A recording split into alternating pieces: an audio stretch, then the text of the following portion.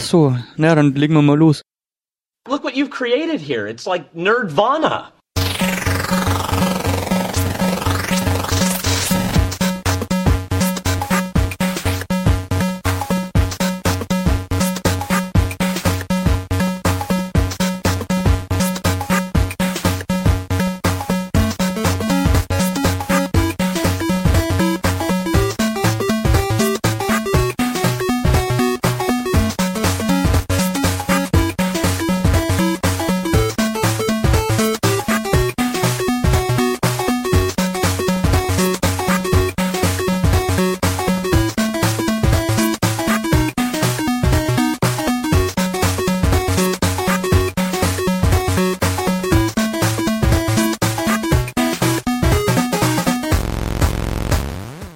Dann herzlich willkommen zu Nerdvana Nummer 30. Diesmal mit Dirk. Hallo. Mit Stefan. Hallo. Und dem Wolfgang. Ah, das hat gut funktioniert, besser wie das letzte Mal. Ich habe ja gepennt. So, die Folge wird nicht ganz so episch werden wie die letzte. Vermute ich. Jetzt habe ich die Liste verschlammt. Du wolltest anfangen mit einem Update. Ja, ich hab vergessen, in welcher App meine Liste war. Jetzt habe ich die wieder. Ja, ein Update vom vorletzten Mal. Da hatten wir diese Folge mit The Thing und 2 Specials. Da gab's ja dann von dir noch die Antwort. Genau, diese südafrikanische Band. Genau, aus der ich nicht wirklich schlau geworden bin, als du es erklärt hast. Ich habe es mir jetzt mal angehört und ich bin eigentlich zufällig nur über ein Video drüber gestolpert und das Video muss man sich unbedingt angucken, und zwar I Think You Freaky. Das wird auch so geschrieben, wie ich es gesprochen habe, also ich habe nicht gelispelt. Das ist, glaube ich, der 2. Song, oder? Auf dem Album. Ja, ich glaube schon. Wie heißt das Album? Tension? Tension, ihr 2. Album, ja. Und also ich finde das Album klasse, aber eigentlich den Song als Besonderes, weil der Song ist wirklich cool und viele Stücke auf dem Album sind so ein bisschen vom Text her too much, finde ich, aber das ist ja eher, wie du gesagt hast, etwas übertrieben. Ja, ist ja auch mit Absicht so gemacht. Ja, es geht halt manchmal so voll in Richtung dicke Hose, Rap und sowas, aber es hat einfach Groove und es ist eigentlich neben den Beastie Boys, glaube ich, so das Einzige, was ich mir als Rap, so kann man sagen, Rap? Ja, Hip-Hop. So richtig, oder Hip-Hop, ja. Ich kann jetzt das nicht unterscheiden, was der Unterschied zwischen Rap und Hip-Hop ist. Der Unterschied ist, Rap ist das Gesungene und Hip-Hop ist die Kultur. Okay. Also umfasst da noch mehr. Aber ich glaube, die Deutschen sind da auch noch, die haben so eine Dreiheiligkeit von Hip-Hop mit Graffiti, Rap und Breakdance, was aber auch nur die Deutschen so hart durchziehen in der Trennung. Also Rap ist Hip-Hop, aber Hip-Hop ist nicht gleich Rap. Genau, das ist so ein Einschlussverhältnis. Okay, also Rap ist ein Teil von Hip-Hop. Genau, es ist sozusagen der Überbegriff ist Hip-Hop. Ja, ich finde Mann, fühle ich mich alt. Ich finde das ganz faszinierend, die Band eigentlich. Das sind ja eigentlich hauptsächlich die 2, ne? Also das Mädel irgendwie Yolandi Weiser und er irgendwie was mit Ninja. Ninja, ja, einfach nur Ninja. Genau, die sind angeblich auch verheiratet, habe ich irgendwo gelesen. Das aber man weiß nicht so genau. Also die haben ein Kind. Die haben ein Kind, ja. Ja, ich dachte, als ich das Video gesehen habe, oh cool, die haben da einen Gaststar mit dabei. Wer ist denn das Kind? So. Also, weil die sieht aus wie 14, aber ist offensichtlich irgendwie 30 oder so. Ja, es gibt ja noch einen dritten, den DJ Hightech, den man in die Videos eigentlich nie sieht. Ja. Der in die früheren Videos war er immer nur irgendein anderer Typ, der ja gar nicht ist. Aber wirklich immer ein anderer. Mal so ein dicker Typ und mal so voll dieser Scooter-ähnliche Typ und so. Und jetzt in den Think You Freaky war er sogar selber, aber hat eine Maske auf. So mit total verzerrten Gesicht und rausgestreckter Zunge. Also das Video muss man sich echt angucken, weil die hat so coole Grimassen drauf. Also das ist echt lustig und vor allem, was ich gesehen habe bei Live-Auftritten in irgendeiner Show, was gibt's denn da für Shows? Ja, sowas wie Jay Leno oder sowas. Genau, ja, da waren die nämlich da und da hatte sie dann komplett schwarze Kontaktlinsen drin und hier unter den Augen so schwarze Balken auf die Backen gemalt. Ja. Und da hat sich, also mit diesen Kontaktlinsen, da sah die irgendwie aus wie so eine Ratte. Also die hat so ein rattenähnliches Gesicht. Das ist ja auch. Sie hat auch Ratten. Ja, bei dem Think You Freaky Video ist das ja auch so. Da liegt die da irgendwie am Boden und dann krabbeln irgendwie Ratten über sie drüber. Ja, die ist schon irgendwie lustig. Ja, ist das Gesicht nicht auch das Plattencover? Kann das sein? Ja, genau. Das Plattencover ist ziemlich übel, wo sie dieses Herz da hat, in der Hand hat. Das ist richtig menschliche Herzblut überströmt halt und ihr läuft irgendwie so Blut aus dem Mund. Und diese Monster-Kopfhörer. Ja. Also das Lied finde ich klasse, die Platte an sich, mit ein paar Sachen tue ich mich schwer. Aber wenn sie dann singt, ist es recht cool eigentlich. Also das klingt lustig. Ein bisschen Schlumpfrap. Ja, okay, ja. Ja, Kennst du die alten Sachen von denen? Da gibt's noch 2 Alben und ich habe mir mal was angehört von der Vorgängerband, irgendwas mit Max TV. Max, wie heißt der? Oh Gott, Max Normal. maxnormal.tv oder irgendwie sowas. Davon habe ich nicht wirklich was gehört, aber ich habe nur die SOS, die Vorgängeralbum, das es ja 3-mal gibt. Die Internetveröffentlichung und die 2-mal, die sie dann auch auf dem Label veröffentlicht haben später, was aber dann nur gekürzte Fassungen eigentlich sind. Also ich hoffe mal für die, dass die Klamotten, die sie da so anhaben und die Texte und so weiter, dass das wirklich Show ist. Weil sonst ist es schlimm. Weil die Sachen, die sie da teilweise auf den Live-Shows, wenn man sich so Videos anguckt, anhaben, das ist echt, also ja, über die Grenzen drüber raus. Es gibt ja so ein Video, wo er in Südafrika irgendwie in seiner Heimatstadt auf so einem Auto vorne draufsetzt und 2 Kumpels links und rechts neben sich hat. Und er macht halt so einen Improv-Rap und die 2 links und rechts, die brechen voll ab, weil sie lachen müssen. Also ich glaube schon, dass das extrem performt ist einfach. Aber den Song höre ich dauernd eigentlich, muss ich gestehen, der ist richtig gut. Jo, die Antwort muss man sich mal anhören. Ja, um wirklich zu kapieren, um was es da geht. Ja, und ich bin ja ich bin ja eher der Meinung, dass Musik irgendwie keine Videos braucht.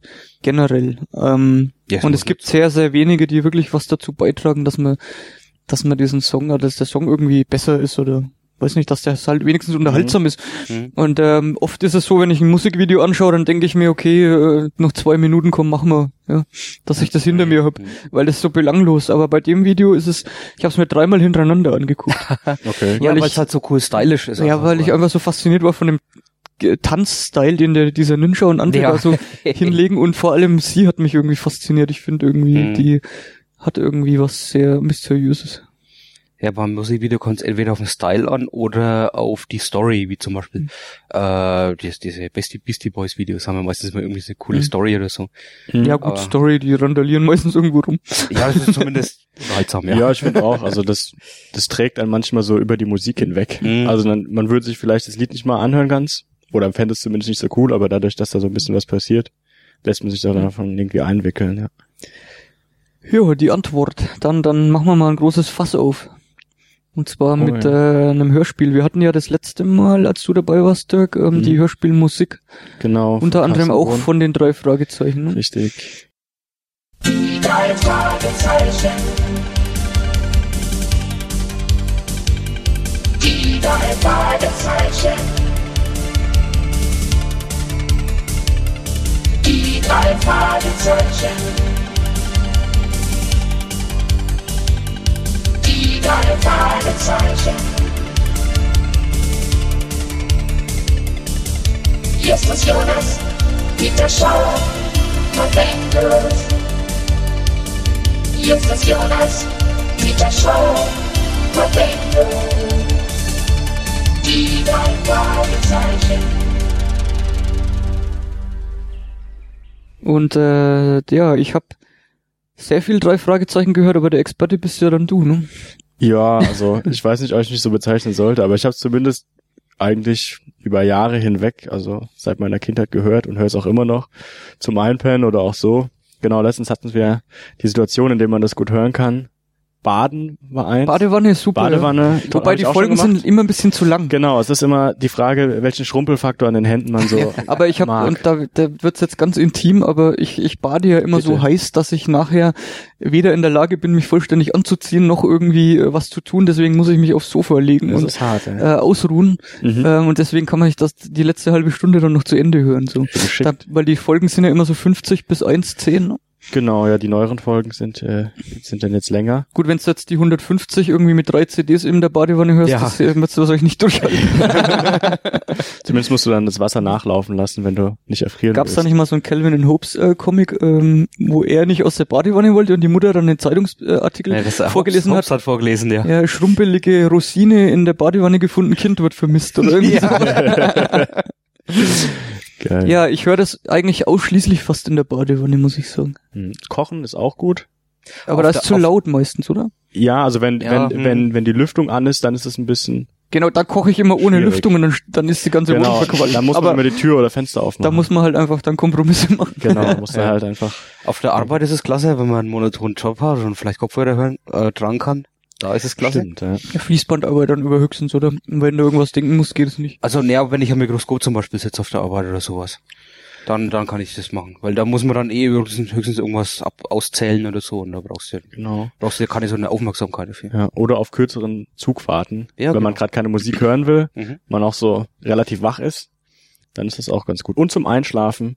Also ich glaube, die meisten Leute in der Altersgruppe über 20, sage ich jetzt mal so, glaube ich, hören das auch zum Einschlafen. Zumindest ist das, was man häufig liest oder auch in Gesprächen mitbekommt. Aber das ist dann sehr frustrierend, weil du ja dann nie das Ende mitkriegst. Genau, deswegen kannst du eine Folge 10 Nächte lang hören und du weißt immer noch nicht, was passiert dann. im Vor allem, du Verlauf. wirst immer an der gleichen Stelle wieder einsteigen, weil du nicht genau weißt, Genau. was du noch mitbekommen hast. Genau. Es gibt ja so eine Übergangsphase, ne, wo du dann nicht mehr so genau weißt, ob du es wirklich bewusst mitbekommen hast. Ja, Da weißt du dann, okay, das kommt mir irgendwie bekannt vor, aber irgendwie auch nicht. genau. Das ist, Ja, Ja, vor allem, du kannst ja nicht immer eigentlich komplett durchfolgen, weil manche werden ja wirklich kompliziert mit Charakteren, die dann vorkommen, die man sich dann vielleicht eventuell nicht mehr merken kann, wenn man dann halt eingeschlafen ist zwischendrin.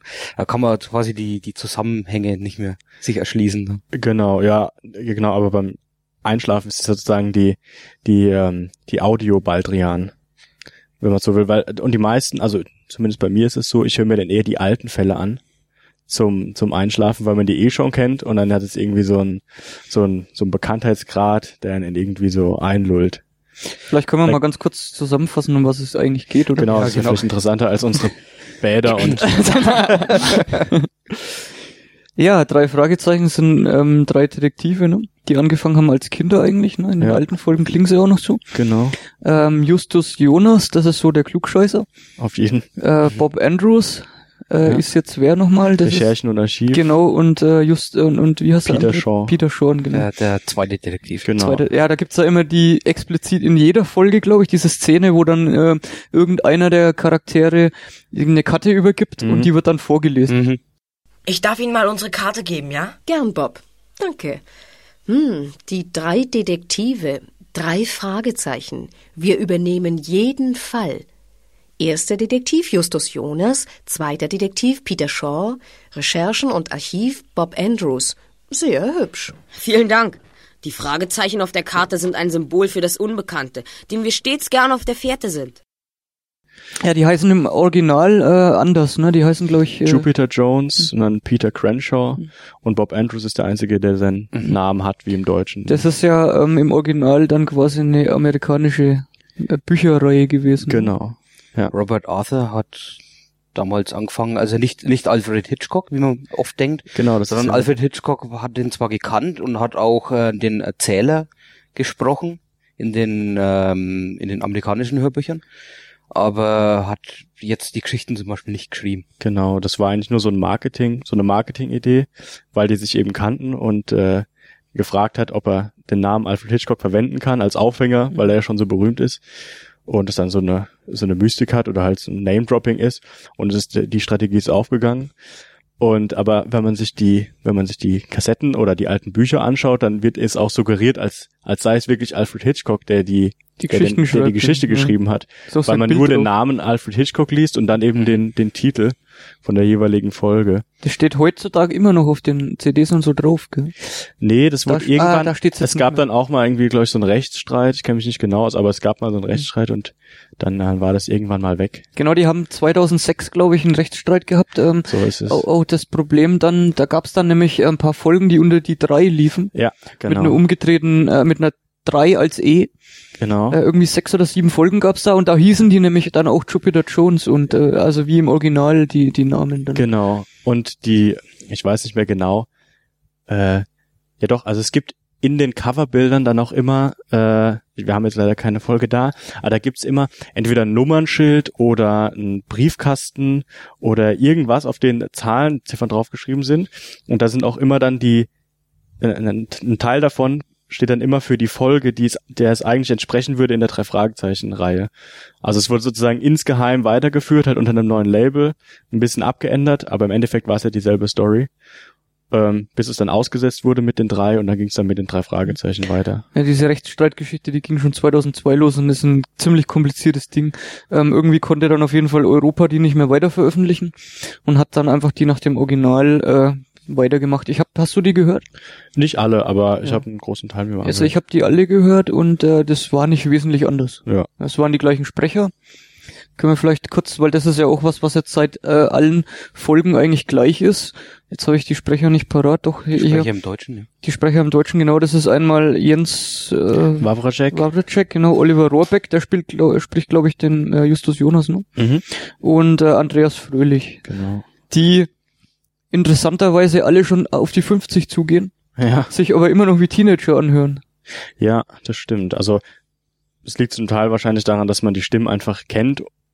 Und auch wenn sie sich natürlich verändert haben, hört man ja trotzdem raus, dass es dieselbe Person immer noch ist. Also im Deutschen gibt's auch wesentlich mehr Folgen. Es ist halt einfach, weil die Hörbücher im deutschen Raum einfach besser ankommen. Genau, es ist die erfolgreichste, glaube ich, weltweit sogar die erfolgreichste Hörspielserie überhaupt. Ja.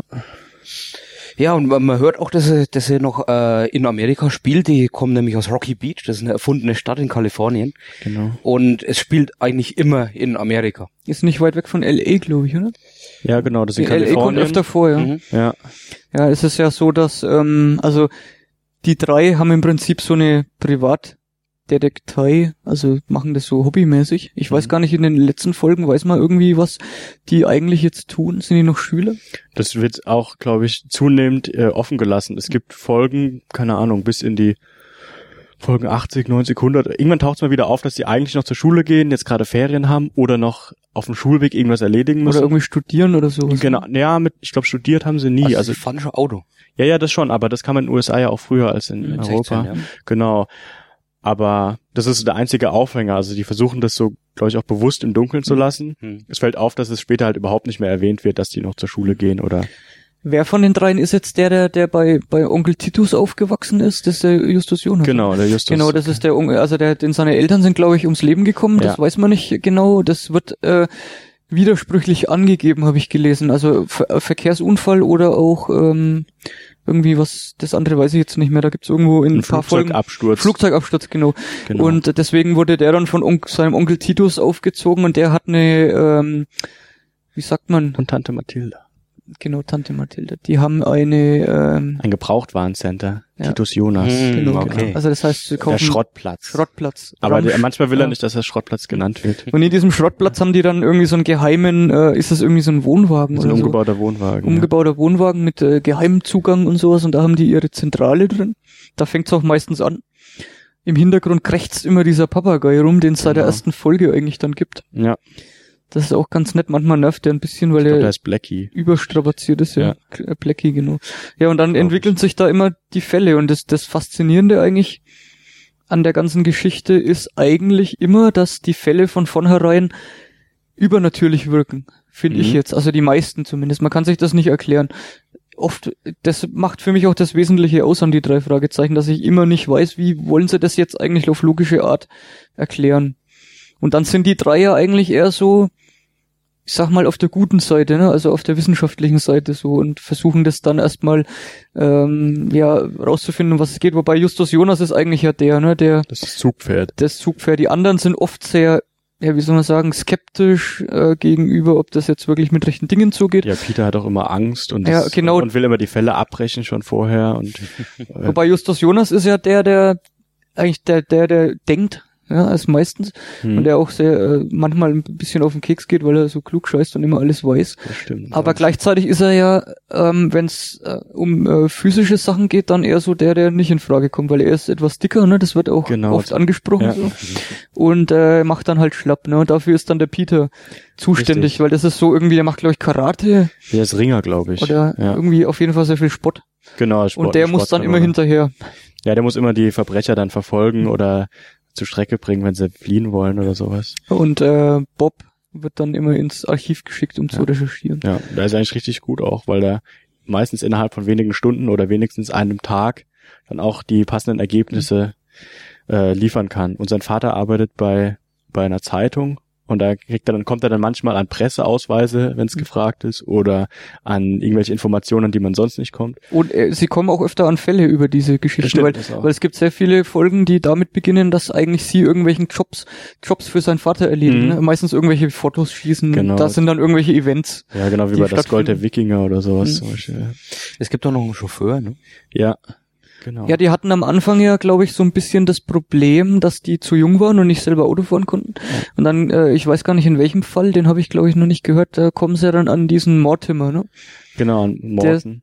Oder Morton, der Chauffeur ist und der einen Rolls-Royce dann hat und der sie dann chauffiert. Und da haben sie, glaube ich, irgendeinen Fall gelöst für den Besitzer dieses Autos, ne? Ja, es war so, die haben beim Preisausschreiben, also Justus hat bei einem Preisausschreiben mitgemacht und dann haben die den auf Lebenszeit sozusagen diesen Service gewonnen. Ah, okay. Genau, das wird in der ersten Folge erstmals erwähnt, also bei der deutschen Serie ist es der Superpapagei, also in der Hörspielserie.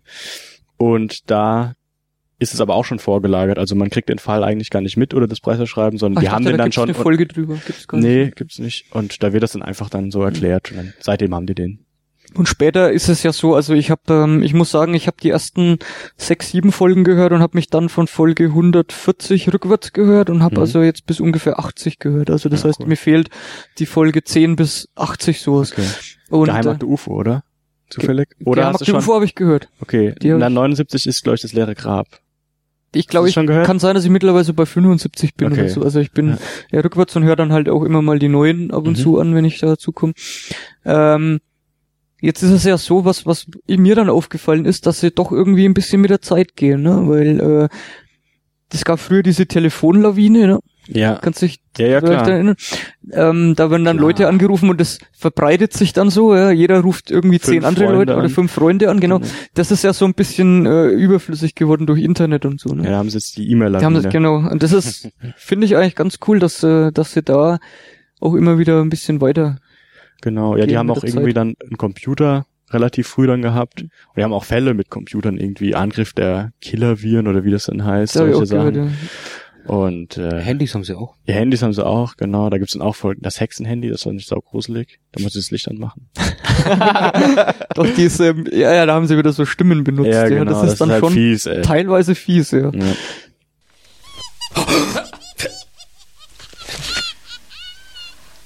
Was war das? Moment mal, das haben wir gleich. Das Kichern kommt aus der Seitentasche des Schulranzens. Ach. Ein Handy? Ja. Ein phosphoreszierendes Handy. Wahnsinn. Das übliche Klingeln wird wohl bei diesem Modell durch ein Gekicher ersetzt. Dann ruft gerade jemand an. Geh schon ran, melde dich. Meinst du? Ja. Bob Andrews hier? Ich wollte noch irgendwas Essentielles sagen vorhin, aber ich hab's vergessen. Die Zeit anpassen. Genau, mit der Zeit anpassen, das ist das eine. Und ja, genau, und mit den Stimmen, das ist ja ganz auffällig, wenn man von rückwärts hört, dann bleibt es eigentlich also von 80 bis 150, da hat sich jetzt nicht so viel geändert, würde ich jetzt mal behaupten. Ja. Und dann hörst du dir die ersten paar Folgen an und dann klingen die wie kleine Kinder. Ja. Ist das irgendwie so weil du kennst jetzt vielleicht die zwischendrin, die mir jetzt fehlen noch, ist das so ein Übergang, der stattfindet, oder ist das so ein ganz harter Bruch dann irgendwann? Nee, das ist schon ein Übergang. Also der ist nicht sonderlich hart, also bei denen war jetzt keiner großartig im Stimmbruch. Und man hört eigentlich über die Folgen eine Veränderung, aber die fällt dir halt auf, umso größer du den Schnitt wählst sozusagen. Also angenommen, du hörst Folge 5 oder so, dann Folge 40 und dann noch Folge 80 oder 100 oder sowas, dann merkst du, dass da schon Unterschiede sind. Aber das geht eigentlich relativ schleichend so. Jetzt wann kam eigentlich die erste raus? Das war 90er, ne? Nee, 79. Hörspiel meinst du jetzt? Ja, 79 schon. Ja. Okay, da war ich 3. Aber ich habe schon wieder ein Detail von mir verraten. Jetzt weiß man schon, wie alt ich bin und wie ich zu baden pflege. Oh, Sehr intime Folge heute. Ja, das ist halt das. Ja, gibt's da bei euch irgendwie noch was euch dann zusätzlich fasziniert? Weil bei mir ist halt hauptsächlich der Faktor, dass es halt dadurch spannend ist, dass ich es mir nicht erklären kann von Anfang an. Weil, ich sag mal so, es gibt viele Leute, die finden das relativ banal und gleichzeitig aber auch nervend dadurch, dass halt viel durch den Justus Jonas immer so ein bisschen belehrend auch ist. Ja, das stimmt. Der ist so ein so ein kleiner Professor. Das macht mir aber komischerweise nichts aus, weil das Mysterium überwiegt dann. Ja. Einfach der Spaß dann rauszufinden, was jetzt da wieder dahinter steckt, hinter der Story. Da gibt's natürlich auch schlechte Folgen, die jetzt nicht besonders spektakulär sind. Ja, das stimmt. Ja, es gibt sogar eine Folge, auf der dann so ein bisschen darauf rumgeritten wird, dass der Justus immer der Wortführer ist. Ich glaube, es ist die Folge 96. Ich bin mir nicht ganz sicher. Jedenfalls, die Folge heißt die Teufelsmusik. Also ich habe mich jetzt geoutet als nicht der ganz akkurate 3-Fragezeichen-Hörer, weil ich nicht genau weiß, wie die Folgennummer ist, aber ist egal, das heißt jedenfalls die Teufelsmusik. Kann man ja rausfinden. Genau, und da fängt es jedenfalls damit an, dass dann der Bob total genervt ist von Justus und halt so richtig auf ihn schimpft und eigentlich so das Weite sucht und der Justus die ganze Zeit versucht, wieder Kontakt mit ihm aufzunehmen und er halt einfach total schroff am Telefon antwortet und ihm auch gar nicht sagt, wo er jetzt hingeht. Und das wird dann so ein bisschen bewusst, dass wie sehr die eigentlich aufeinander glucken immer die ganze Zeit. Weil dann hat er irgendwie, findet er ein Mädel gut und will dann irgendwie der ein bisschen näher kommen und sucht dann so das Weite von den 3 Fragezeichen und Peter und Justus sind dann so ein bisschen hinter ihm her. Das ist ganz lustig, so als Aufhänger. Ich glaube, die antworten teilweise auch auf diese Klischees. Das kommt mir jetzt bekannt vor, ja. Genau, also geht's um so einen Geiger, um so einen dubiosen Geiger, der dann Konzerte gibt und die Leute dann in Trance bringt. Ich muss sagen, ich habe da ziemlich viel gehört und da kommst du dann irgendwann nicht mehr ja, mit. Eben, das ist ja auch... Ich habe jetzt auch manchmal ein bisschen Probleme gehabt, überhaupt mir in Erinnerung zu rufen, ob ich jetzt bestimmte schon gehört habe oder nicht. Ja. Ja. Aber das ist, es ist auch verblüffend, wie viel das eigentlich im Dunkeln bleibt, ne, von den Charakteren. Man weiß weder das Alter, dann kommt irgendwie immer mal so ein bisschen raus, dass manchmal vielleicht einer irgendwie so eine Freundin haben sie eigentlich nicht, aber irgendwie Doch, so. Die haben manchmal sogar Freundinnen. Ja, stimmt, da gibt's mal eine Folge, kann ich mich erinnern, ja. Aber ansonsten ist das zum größten Teil das, was wir eigentlich gesagt haben, das, was man auch dann weiß, ne? Ja. Über die.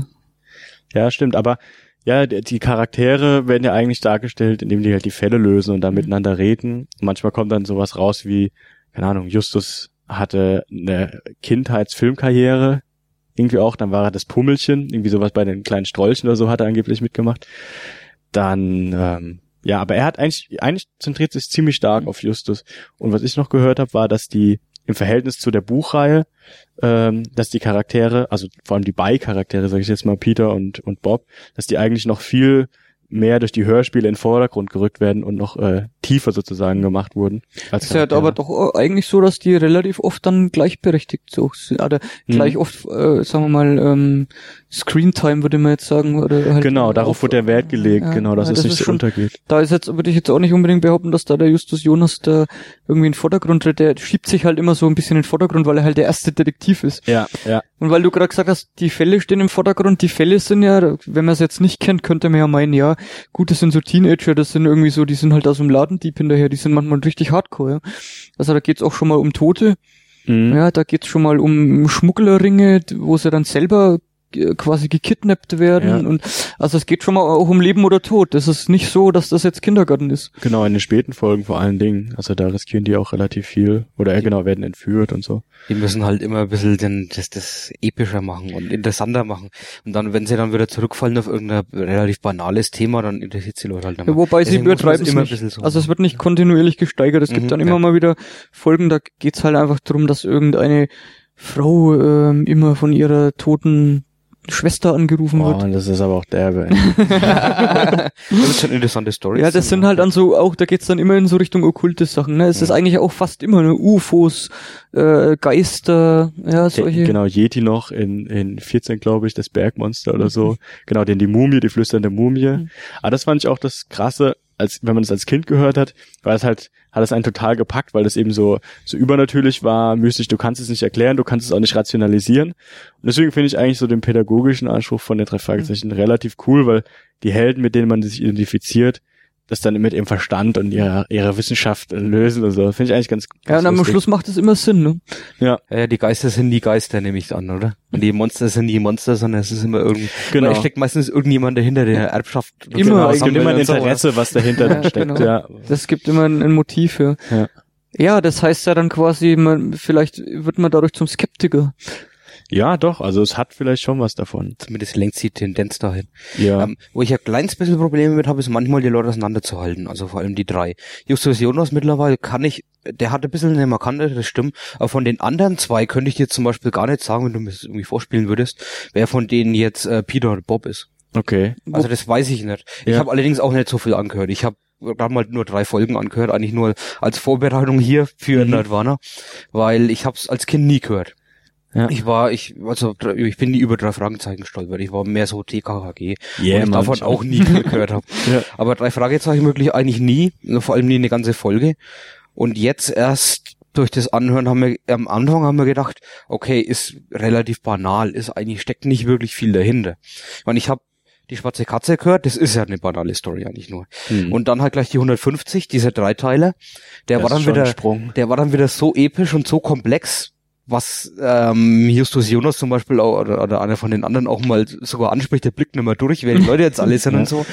Genau in dem Moment ging es mir nämlich auch so, dass ich nicht mehr wirklich geblickt habe, was jetzt los ist. Ja, das sind ja diese längeren Geschichten. Das haben sie, glaube ich, mit der Folge 100 eingeführt. 125 und 150 waren jeweils Dreiteiler. Und da geht's halt dann um die Welt meistens. Ne? Ich habe jetzt 150 nicht gehört, aber bei 125 kann ich mich erinnern, da sind sie auf irgendwelche Inseln rumgerannt, Schmugglerringe aufgeflogen und kann auch die 100 sein, weiß ich jetzt nicht mehr genau. Ja, auf der Insel, das ist die Folge 100 und bei der 125 sind sie schon in der Stadt und jagen dann den Victor Eugene. Ja, die haben auch immer wieder Feinde, die wieder auftauchen, also Skinny Norris. Skinny Norris ist ja der klassische Genau, das ist der Gegenspieler, weil er auch Detektiv ist, aber halt als Arschloch und den dann immer im Weg steht und keine Moral hat. Und auch nicht so gut arbeitet eigentlich als Detektiv. Der ist einfach nur skrupelloser. Und ja.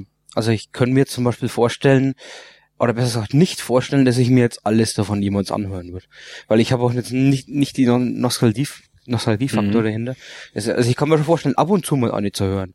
Aber ich habe nicht wirklich eine Ambition oder das Interesse daran, mich jetzt da durchzuarbeiten. Ich kann dir eigentlich nicht wirklich richtig beantworten, oder sagen, ob ich überhaupt das als Kind gehört habe. Ich kann mich erinnern, dass ich auch TKKG gehört habe und dass die 3 Fragezeichen mir immer ein Begriff waren, aber ich war da eher so ein bisschen ängstlich immer als Kind und dann war mir das auch durch die Cover und so fast schon etwas unheimlich und ich glaube, ich habe mich da nicht richtig rangetraut. Ja. Und mittlerweile ist das kein Thema, also ich höre das auch irgendwie dann auch mal am Einschlafen, aber das ist bei mir nicht so die Nostalgie, irgendwie habe ich das mal angefangen zu hören vor ein paar Jahren und das ist halt gerade so für so bestimmte Ereignisse perfekt. Ja, das stimmt. Ja, es sind halt gute Zeitstücke sozusagen, die man da gut einbauen kann. Und es ist super produziert auch. Also sehr schöne Soundeffekte, die nicht zu laut sind. Dann die Sprecher sind gut, nach wie vor eigentlich immer.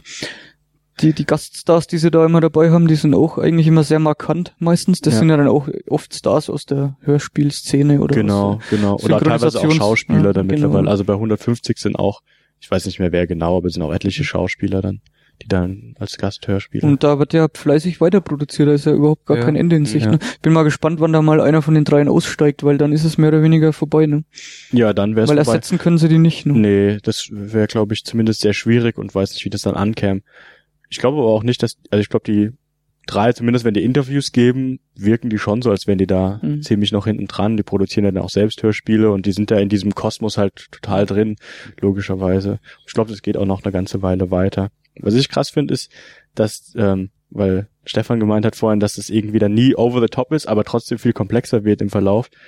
Ich glaube, die passen sich halt auch einfach ihr Publikum an und wissen ganz genau, also muss ja so sein, wissen ganz genau, dass die Leute, die das heute noch hören, hauptsächlich die Leute sind, die es auch damals gehört haben, die halt sozusagen als Stammhörer sozusagen dabei sind. Mit Plus oder Minus fallen dann wahrscheinlich ein paar wieder ab oder kommen zu. Das ist ein bisschen so wie mit Comiclesern. Ne?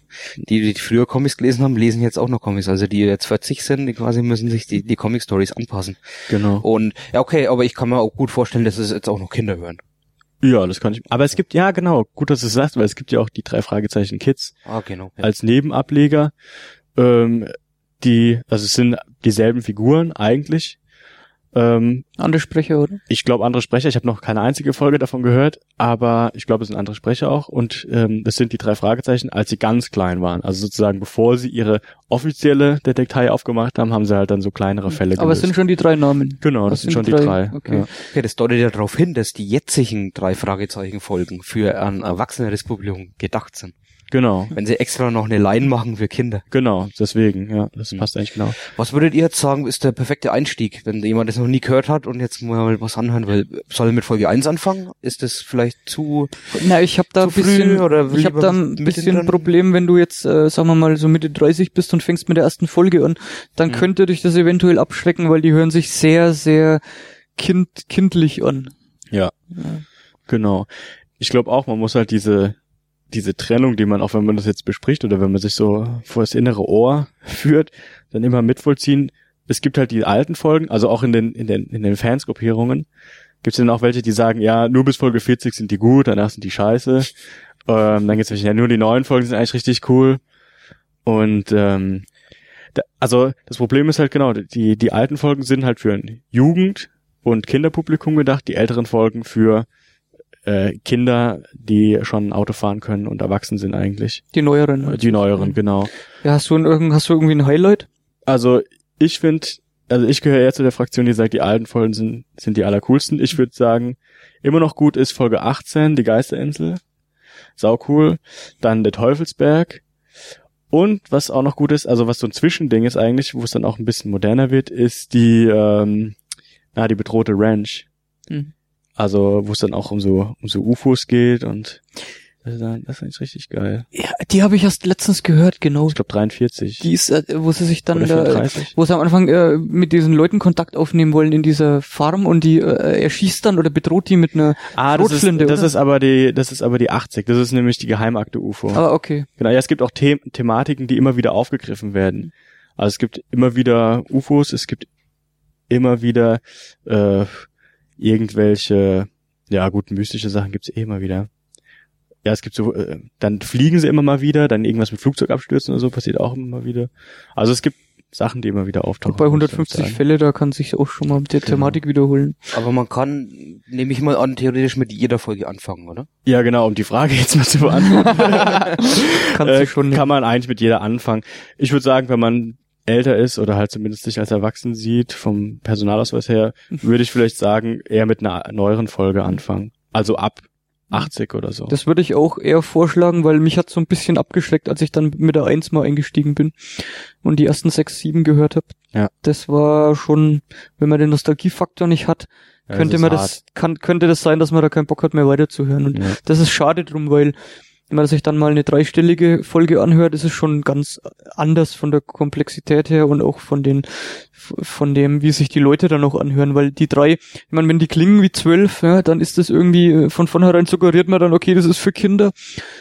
Die ersten Folgen sind auch nicht so spektakulär. Mhm. Dann kann das einen schon abschrecken, dann würde ich eher mit den späteren anfangen und dann einfach mal reinhören. Ja. Gibt's das jetzt im Moment eigentlich als CDs oder? Ja, CDs, ja.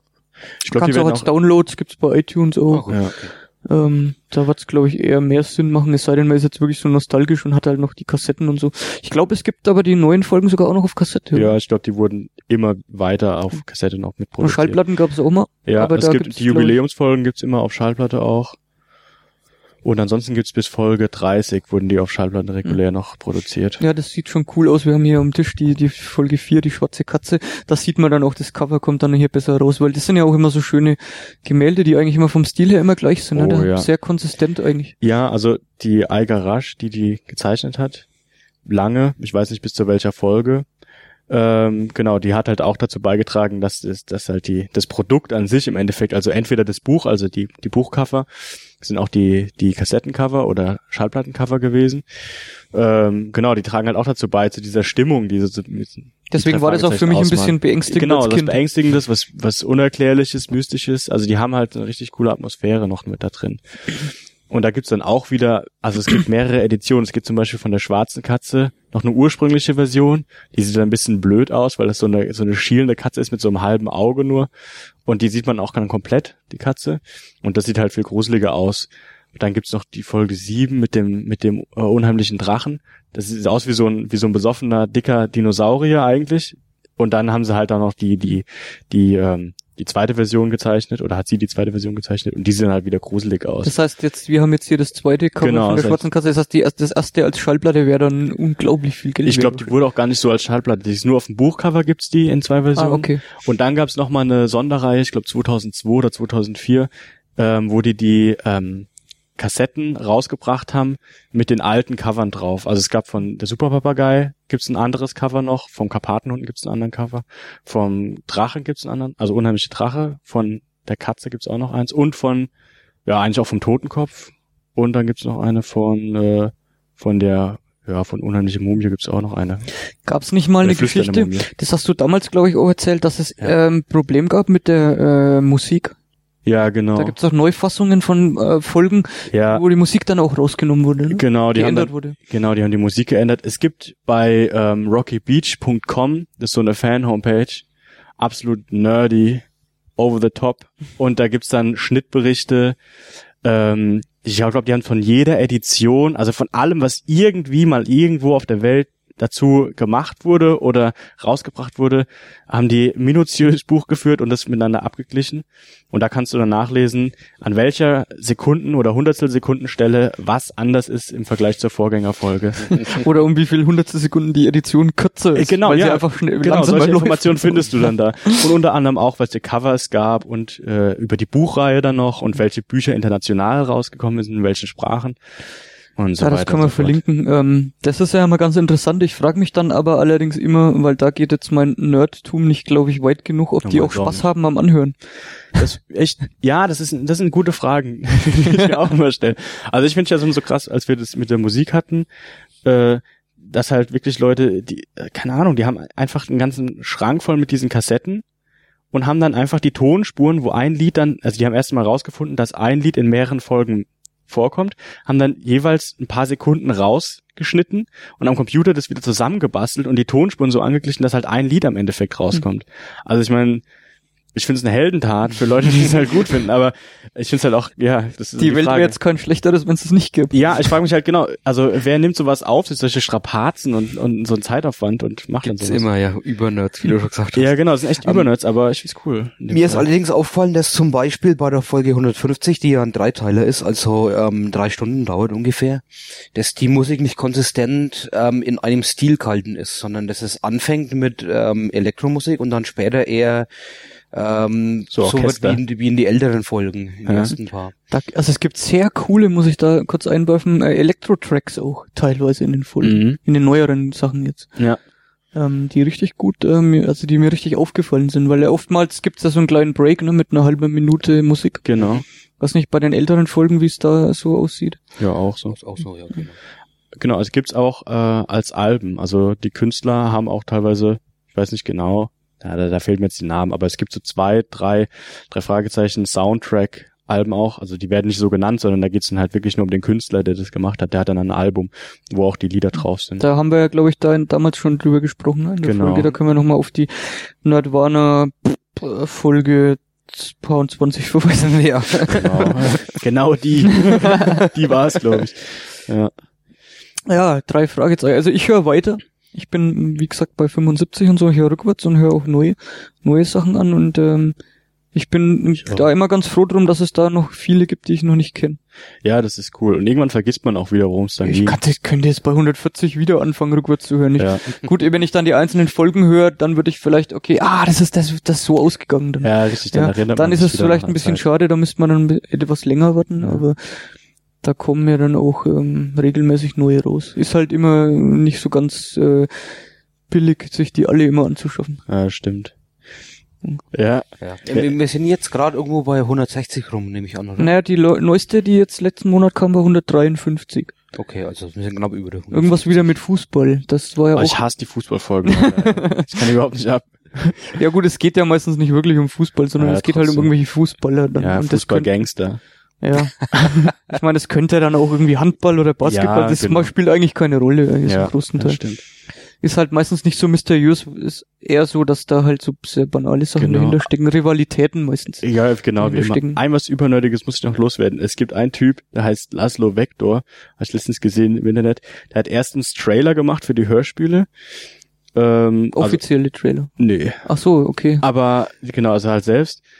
Das ist auch gut, empfehlenswert. Und noch krasser finde ich, dass der mit irgendwelchen Engines hat er solche Szenarien gebaut. Also hat einfach so Videoanimationen gemacht, wie so kleine Filme eigentlich, die auch so eine Art Trailer sind, beziehungsweise die Geschichte kurz erklären von von dem Hörspiel, auch mit der Originalmusik, noch ein bisschen mehr selbst gemacht und dann sozusagen diese Traumwelt oder diese imaginierte Welt, die man sich da so aufbaut, wenn man das anhört, halt versucht hat umzusetzen.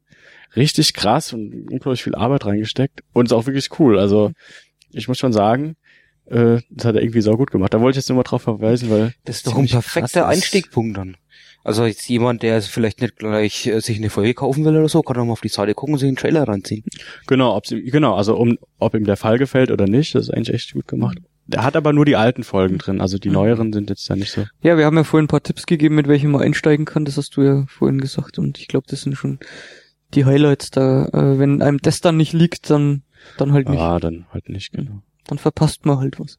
Ja, schon, also Fragezeichen ist schon cool. Okay, ich habe auch noch ein Hörspiel gehört, dass wir vielleicht gleich beim Thema bleiben. Und zwar, ich bin ja das ist jetzt wirklich eine Kindheitserinnerung von mir, und zwar, ich habe als Kind immer total gern Captain Future geguckt. Und da gab es auch eine Hörspielreihe, allerdings ist das nichts weiter als die Fernsehserie dann eigentlich nochmal vertont. Beziehungsweise, ich glaube, die haben es nicht mal neu vertont, sondern die haben es einfach genommen. Ja, gab's öfter. Ja. Und das ist eher so ein bisschen lame, dann kann man sich dann auch die Bilder dazu anschauen. Es gibt aber jetzt seit kurzem The Return of Captain Future.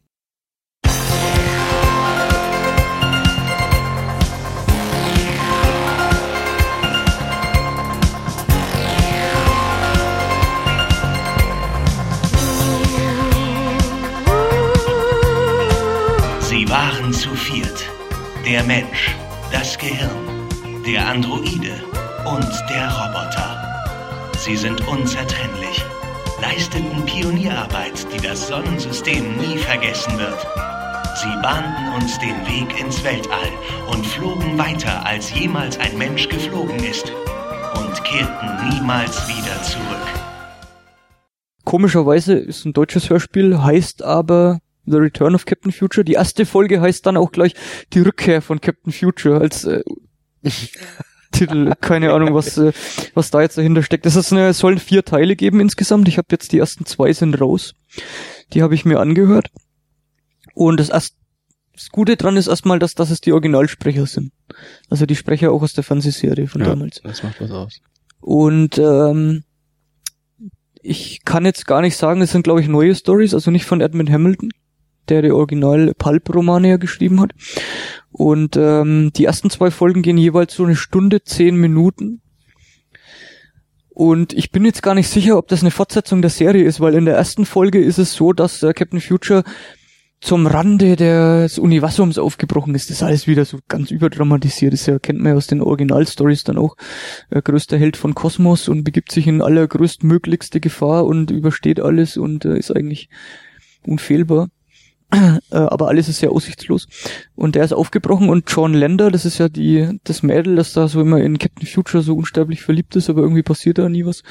Die sitzt halt zu Hause rum und heult, weil der nicht mehr kommt und so 3 Jahre verschwunden ist und dann kehrt er halt zurück. Und da sind alle wieder dabei, also Otto, der Gummimensch, Greg, der Androide und das Gehirn, wie heißt der jetzt? Der ehemalige Wissenschaftler, der auch die anderen 2 gebaut hat, also diesen Androiden und diesen Gummimenschen, der da in so wie so ein Gehirn, das fliegt immer rum und hat in so einem Kasten drin und ich habe jetzt den Namen nicht parat. Und ja, und Captain Future, die kommen zurück und waren halt am Ende der Galaxis und haben von da, waren auf der Suche nach dem Ursprung der Menschheit und nach einer Urrasse des Universums, die einmal die ganze Galaxie beherrscht haben. Also es ist alles episch. Und die kommen da zurück und es gab da wohl damals einen großen Kampf mit einer ganz gefährlichen Rasse, die die Menschheit dann besiegt hat. Also die Menschheit hat diese Rasse besiegt. Obwohl alles furchtbar aussichtslos war, haben sie es trotzdem irgendwie geschafft.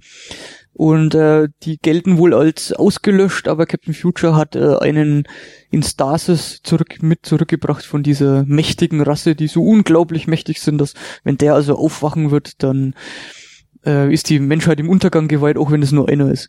Und Captain Future hat dann den tollkühnen Plan, natürlich, den teilweise aus der Stasis zu holen, um mit ihm per Telepathie Kontakt aufzunehmen, um da die letzten Geheimnisse dieser Zeit herauszufinden. Kann man sich natürlich vorstellen, dass das eventuell schief geht und da will ich jetzt dann nicht mehr spoilern. Das ist die erste Folge, die ist natürlich super, weil die Originalsprecher dabei sind und das alles wieder auf dem gleichen Niveau stattfindet. Da wird jetzt gar nicht versucht, irgendwas zu modernisieren, sondern das wird in diesem 40er, 50er Jahre Pulp-Fiction-Roman-Style dann auch alles dargestellt. Und die zweite Folge ist dann bisschen spannender. Da geht's dann um einen Wissenschaftler, der mit Captain Future befreundet ist, der auf dem Planeten Forschungen anstellt, dann verschollen geht. Und da heißt die Kinder der Sonne heißt die Folge. Und da begibt sich dann Captain Future auf die Suche nach dem alten Kumpel und kommt da auf den Planeten und findet da wieder unvorstellbare Dinge heraus. Also ohne jetzt da zu spoilern. Die Storys selber sind so ein bisschen, man kann nicht sagen inhaltsleer, aber es passiert nicht viel. Ja, also man erfährt zum Beispiel in der ersten Folge, in den ersten 5 Minuten, dass der zurückgekommen ist und dann wird in epischer Länge halt darauf hingearbeitet, dass was da jetzt das ist, das er mitgebracht hat. Ja, er möchte es ihr erst nicht zeigen, also dieser John Lander, weil das so grausam gefährlich ist und ganz dramatisch und dann eigentlich geht's eine 3/4 Stunde lang darum, dass die den aus der Stasis holen und die so, also Captain Future und dieser Alien dann so auf psychischer Ebene miteinander ringen und das ist alles ganz furchtbar spannend, aber es passiert halt nicht mehr. Ja? Okay. Also die fliegen nicht irgendwo quer durchs Universum und es gibt irgendwie eine Story, die mir jetzt großartig die großartig vorhanden wäre. Und in der zweiten Folge ist das so ein bisschen besser. Deswegen funktioniert es auch schöner. Ich meine, klar, die erste Folge ist vielleicht auch, um das Ganze wieder zu etablieren. Und ist aber schön gemacht. Auch die Soundeffekte sind super. Was ich da sehr interessant finde, das ist etwas strange, aber es hat vielleicht auch was Nostalgisches. Die Sprecher sind sehr markant und leicht zu unterscheiden. Ja. Also der Greg zum Beispiel, der ist künstlich so, als wenn er aus dem Blecheimer redet. Ja. Mhm. Oder Otto, der spricht so ein bisschen wie Popeye. Und da ist es aber trotzdem oft so, wenn die sich unterhalten, da gibt's dann diesen Sprecher, der am Anfang immer so die Story so ein bisschen einführt. Und dann sagt zum Beispiel Otto sagt irgendwas und dann kommt dieser Sprecher, sagte Otto. Ah, wie krass. Ja. Und das ist im ersten Moment so total komisch, weil das reißt dann immer raus. Ja. Ja. Und du denkst dir, ich habe das gehört, dass das Otto war, weil die leicht zu unterscheiden sind. Das ist so, glaube ich, der Spagat zwischen einem Hörbuch und einem Hörspiel. Mhm. Diese Maschine, erklärte Simon Wright mit tonloser, monotoner Stimme, erzeugt in ihrem Inneren ein alles umfassendes Stasisfeld. In dem Käfig, der so schlicht aussehen mag, kann es weder Zeit, Entropie noch Bewegung geben. Ich muss sagen, so nach einer halben Stunde fand ich das total amüsant und irgendwie ein eigener Stil so. Ich weiß nicht, ob das mehrere Hörspiele gibt, die das so betreiben. Ist auch nicht konsistent. Oft gibt es einen Wortwechsel, wo das nicht vorkommt und dann plötzlich kommt wieder und Otto fügt er dann hinzu oder so. Ja, kommt dann wieder der Sprecher. Wie in einem Buch, da ist ja dann auch, sobald etabliert ist, wer was gesagt hat, dann wird's immer geht's hin und her. Also wenn es relativ klar ist, dann geht's hin und her, ja. Aber dann muss mal wieder klargestellt werden, wer das jetzt ist, damit du nicht aus dem Gespräch gerissen bist und nicht mehr folgen kannst. Das sind neue Sprecher? Also nicht die Original? Das sind die Original aus der alten Fernsehserie. Okay. Also alle. Versteht man es dann, wenn man jetzt zum allerersten Mal mit Captain Future konfrontiert wird? Ja, die Charaktere waren am Anfang eingeführt, ziemlich gut. Dass Captain Future allergrößter Held von Kosmos ist, wird an sehr vielen Stellen komplett klargestellt und mehr musst du eigentlich auch gar nicht wissen. Es wird sogar in der ersten Folge auf den ganzen Hintergrund eingegangen, also dass Captain Future von Otto und Greg auf dem Mond in einer Station großgezogen worden sind, weil seine Eltern umgekommen sind. Also der Simon Wright heißt übrigens das Gehirn, fällt mir gerade ein. Das war ein Wissenschaftler, der befreundet war mit dem Vater von Captain Future, der sich dann allerdings als Captain Future geboren wurde, schon nur noch dieses Gehirn war, das in so einem fliegbaren Kasten quasi da immer hin und her fliegt. Der hat als Wissenschaftler diese zwei gebaut, also den Androiden und den Gummitypen, und hat dann aber gleichzeitig auch Captain Future großgezogen auf einer Basis auf dem Mond, und es wird auch oft dargestellt, dass der so ein ganz einsamer Mensch ist eigentlich, weil er kannte Zeit seines Lebens oder in seiner Jugend nur diese 3 Charaktere eigentlich. Deswegen ist er auch so ein leichter Soziopath, kann man sagen. Und diese Backstory wird quasi... Die wird komplett in der ersten Folge erklärt. Seltsam war er aufgewachsen, von fremdartigen Augen bewacht, von mechanischen Händen umsorgt. Er war ein Kind menschlicher Eltern, ja. Captain Futures Vater war ein Wissenschaftler von der Erde gewesen, der zusammen mit seiner Frau und einem Kollegen auf den Mond gegangen war, um heimlich seinen Forschungen nachzugehen. Sein Kollege war ein Simon Wright gewesen, das menschliche fliegende Gehirn. Errechnete Flugzeit 1 Stunde, 22 Minuten und 34 Sekunden. In dem Mondlabor, das sie dort errichtet hatten, bauten sie mit Hilfe ihrer wissenschaftlichen Kenntnisse erst Greg, den Roboter. Danach entwarfen sie Otto, den Androiden. Nach dem tragischen Tod von Captain Futures Eltern hatte Simon Wright sich dem Weisen angenommen und ihn mit Hilfe der beiden künstlichen Intelligenzen aufgezogen. Jetzt ist ja das so, das war ja im Original eigentlich eine japanische Fernsehserie. Ja. Also eine Zeichentrickserie. Ja. Und du hast jetzt gesagt, die Return of Captain Future ist eine deutsche Produktion. Ja. Ist das jetzt wirklich so auf dem deutschen Markt konzentriert? Also ich war total verblüfft, dass es das jetzt gibt. Ich weiß auch nicht, ob es da einen großen Markt dafür gibt. Oh. Sie haben das jetzt auf 4 Folgen ausgelegt und haben erstmal 2 rausgeballert. Ich glaube schon, dass die anderen 2 noch kommen werden. Aber ob das jetzt eine große Verbreitung findet, ich kann mir es nicht vorstellen, weil das ist ja eigentlich, glaube ich, ausschließlich für Nostalgiker, weil es wird ja auch so angepriesen, auch mit Originalsprecher. Ja. Also es wird gar nicht drauf eingegangen, dass das jetzt was sein könnte, was einen interessieren würde, wenn man nicht den Bezug hat. Ja, klar. Und weil du vorhin meintest, dass es irgendwie dass die eine Stimme blechern klingt, findest du auch, dass die Produktion so gehalten ist, dass es klingt wie so ein altes Hörspiel? Also es ist gut produziert, aber es soll so klingen wie die Serie. Okay. Das ist denen ganz wichtig. Und die Serie war ja jetzt soundtechnisch auch nicht schlecht. Aber es soll auf jeden Fall, du sollst dich da voll damit identifizieren. Und wenn du die Serie kennst, dann fühlst du dich sofort wieder zu Hause. Also das ist wirklich super. Wie gesagt, die erste Folge ist so ein bisschen schwach auf der Brust, was die Story betrifft, aber schon spannend am Schluss. Ich meine, es ist irgendwie immer so ein bisschen vorhersehbar halt auch, ja. Ich habe mir vor kurzem mir auch mal den ersten Band von den Original-Stories gekauft. Gibt's jetzt in den USA so eine schöne Hardcover-Edition mit insgesamt, glaube ich, sollen das 4 Bände werden. War schweineteuer, der erste Band. Das sind die Geschichten von Edmund Hamilton. Da kann man auch, also es sind so 100 Seiten immer eine Geschichte, kann man mal eine lesen, weil es ist halt komplett schwarz-weiß. Ja. Also es gibt die Guten und es gibt die Bösen und es gibt Captain Future und wer gewinnen wird, ist vollkommen klar. Aber es hat so seinen Charme. Ich mag halt dieses Retro-Futuristische auch. Kommt zum Beispiel in den Stories dann immer so im Nebensatz vor.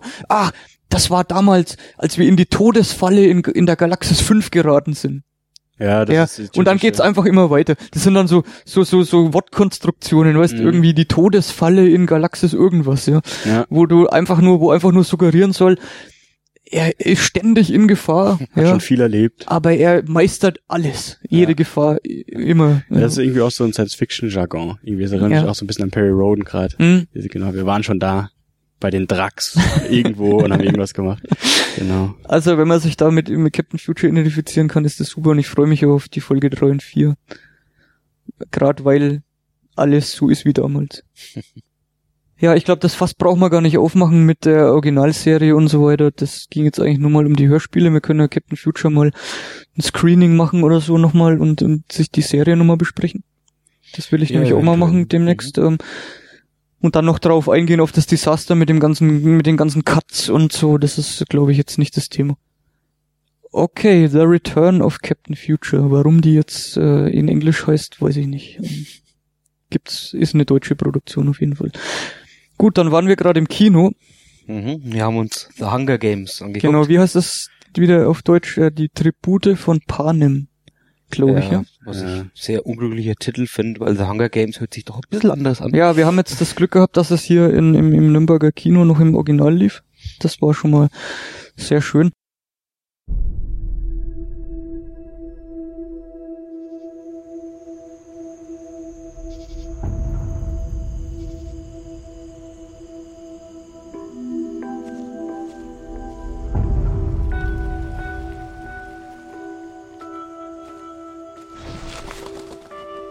Okay, listen to me.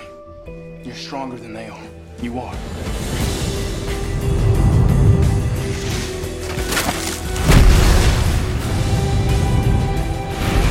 They just want a good show. That's all they want.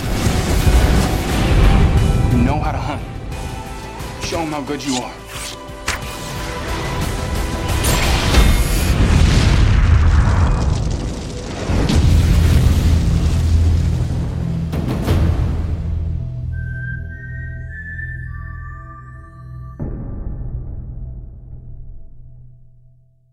Ich habe vor circa 3 Wochen das erste Buch zu Ende gelesen, auch weil ich da wissen wollte, ob der Hype berechtigt ist, auch um das Buch. Aber ich würde jetzt, also ich fände es jetzt interessanter, Stefan, wenn du mal was zu dem Film sagst, bevor ich mit dem Hintergrundwissen von dem Buch eigentlich auch was dazu erzähle. Kannst du vielleicht die Story mal kurz umreißen, ja. Also es ist auf einem unbekannten Planeten, ob es die Erde ist oder nicht. Nein, es ist die Erde. Uninteressant. Es ist die Erde. Ist aber nicht wichtig. Ne? Ja, es ist Nordamerika. Und es gibt auf jeden Fall, es ist ja zu irgendeiner Zukunftszeit, nachdem es irgendwelche Konflikte gab, ist auf jeden Fall die Welt in 12 Distrikte unterteilt. Und aufgrund dieser Unruhen, um die irgendwie einzudämmen, warum das wirklich so ist mir nicht so ganz klar, aber auf jeden Fall werden, ich glaube, einmal im Jahr aus jedem Distrikt ein Junge oder ein Mädchen zwischen 12 und 18 ausgelost und die müssen dann an den Hunger Games teilnehmen. Also es sind dann 24 Teilnehmer, die werden dann trainiert und dann werden sie in eine Arena freigesetzt, die meistens oder besser gesagt in dem Fall jetzt ein größerer Wald war. Oder Urwald, sowas in der Art. Und da geht's dann drum, wer ist der letzte Überlebende. Urwald war es nicht, es war jetzt eher so standardmäßig europäisch. Ja, genau, war so ein Wald. Ja.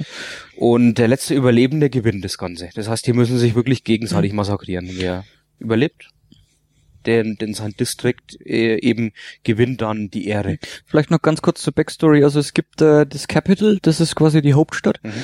Da leben alle Privilegierten und es gab diese insgesamt 13 Districts, die wohl in der Vergangenheit mal gegen das Capital rebelliert haben. Und dann gab es einen großen Krieg und das 13. District wurde vollkommen ausgelöscht und die anderen 2 wurden unterworfen und quasi als Geiselung oder als in Erinnerung rufen, dass sie damals verloren haben und müssen sie diesen Tribut zollen. Deswegen auch, also Panem heißt irgendwie diese ganze Welt und deswegen heißt auch die deutsche Fassung die Tribute von Panem. Die müssen also diese aus jedem District als Tribut zollen, damit sie auch eigentlich nicht mehr rebellieren wieder. Weil diese Districts sind auch unterteilt, zum Beispiel District 1 die stellen alle was her für die Hauptstadt. Ne? In der Hauptstadt erleben die Leute einfach nur. Ja, also da hast du eigentlich gewonnen dann.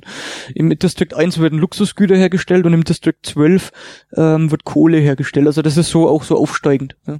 Was jetzt auch die Lebensbedingungen betrifft und was auch die Lebensqualität einfach betrifft. Also in District 12 ist eigentlich alles eher so Slums. Ja. Und die Spiele werden auch im Fernsehen übertragen. Das ist eigentlich der Hauptgrund auch, dass das Ganze wie so eine Spielshow ist. Das ist auch extrem inszeniert. Ja. Ja, und der Film fängt damit an, dass im District 12 quasi die Hauptdarstellerin verfolgt wird, ihre Familie und wie es dann eben zu dieser Auswahl der Charaktere kommt. Es soll dann eigentlich ihre Schwester soll dann eigentlich teilnehmen, aber sie meldet sich dann freiwillig, um sie eben zu retten. Ja, das gab's auch sehr selten, also das darf sich immer jemand freiwillig melden, aber es macht natürlich keiner, aber sie opfert sich dann für ihre Schwester. Ja, auf jeden Fall wird sie dann halt und der entsprechende Junge dann halt, der ausgewählt wird. Die 2 werden dann vorbereitet. Dann kommt noch so ein Charakter vor, gespielt von Woody Harrelson, genau.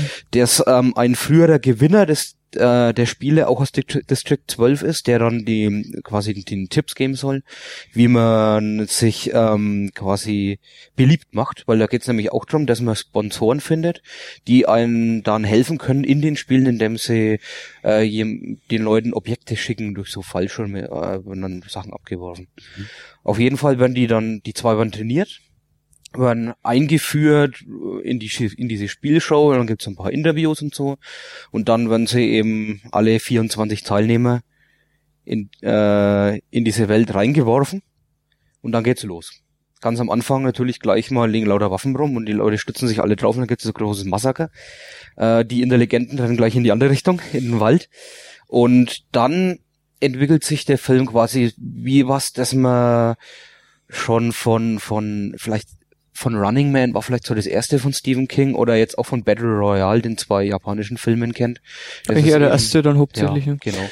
Ja, das ist also Battle Royale ist auf jeden Fall extrem vergleichbar, nur Battle Royale spart sich halt komplett die Backstory. Genau, also da geht's wirklich nur um das, wer überlebt das Ganze. Und das ist jetzt auch vielleicht eventuell gar nicht so falsch. Eines hast du schon während dem Film gesagt, die haben leider mal wieder teilweise eine sehr, sehr wackelige Kamera. Ganz am Anfang war das schlimm. Ziemlich nervt. Ich habe mich relativ schnell dran gewöhnt, also sie übertreiben es nicht, wie bei manchen andere Filme. Was auffällt, ist, dass teilweise die Bildqualität mal schlecht ist. Ja, das lag aber vielleicht an der Projektion auch. Also es war sehr grieselig teilweise. Es war offensichtlich auch eine Digitalvorführung.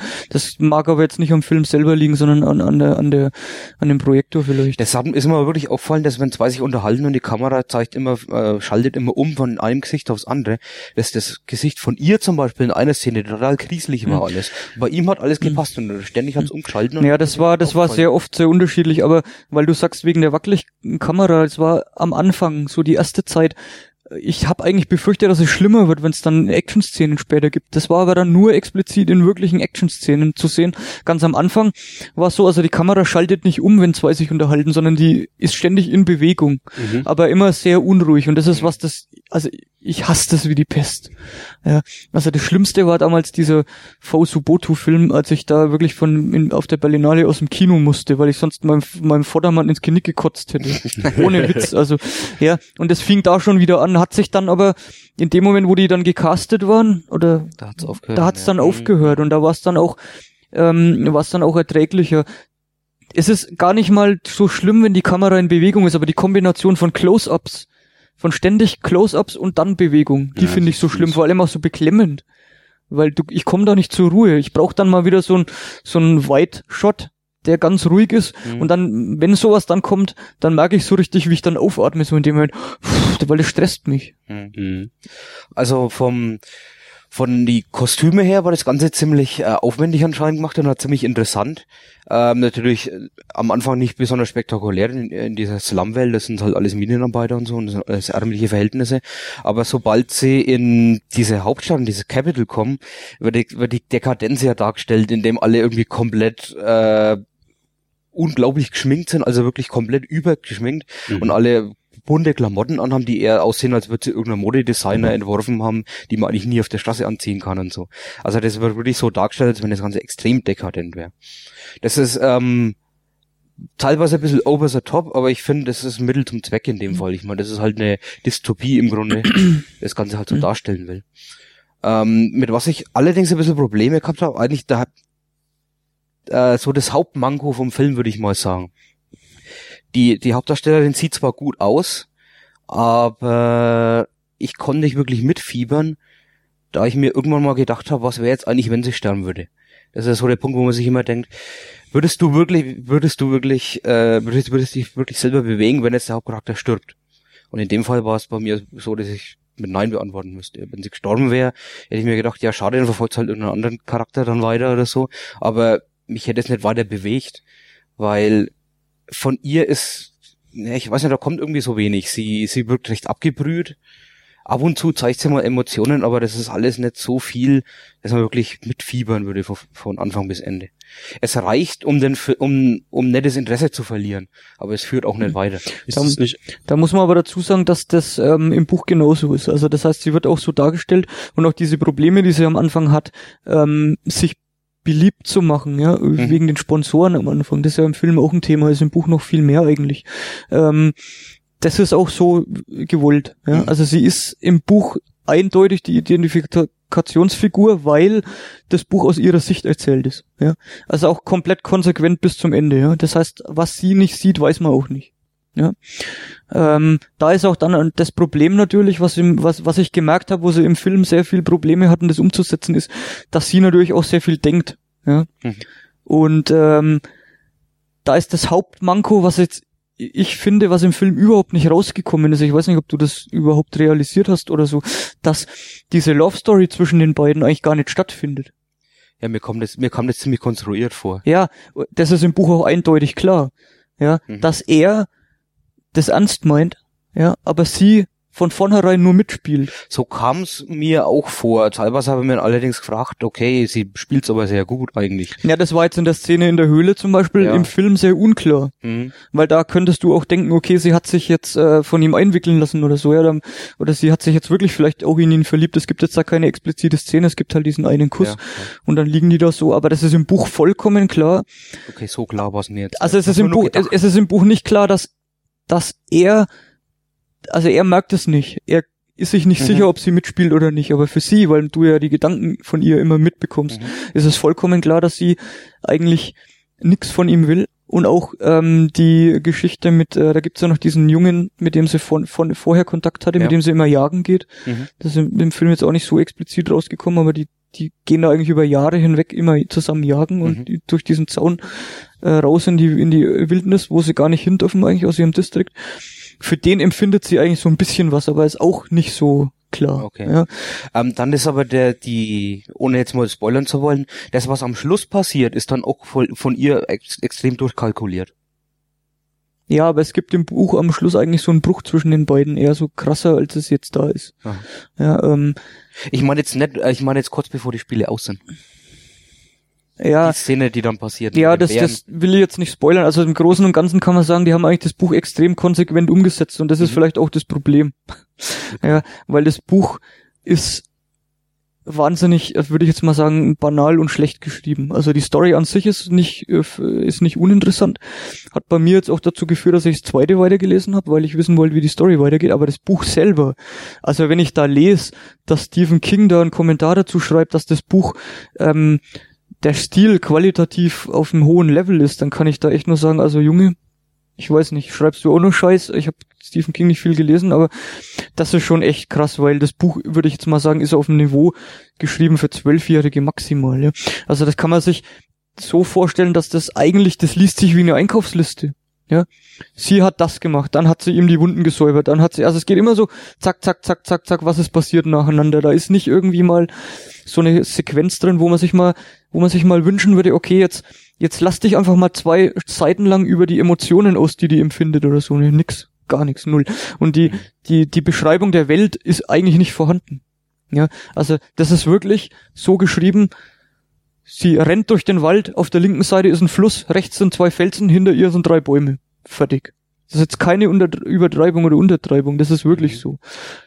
Aber es ist vielleicht auch gewollt als Stil. Also ich weiß nicht, ich habe jetzt das Buch nicht gelesen und den Film nicht geguckt, aber also ich kann jetzt nur mit Assoziationen und blöden Fragen aushelfen, aber es erinnert mich manchmal an also dieser unterkühlte Stil, der, sagen wir mal, minimalistisch beschreibt oder schreibt.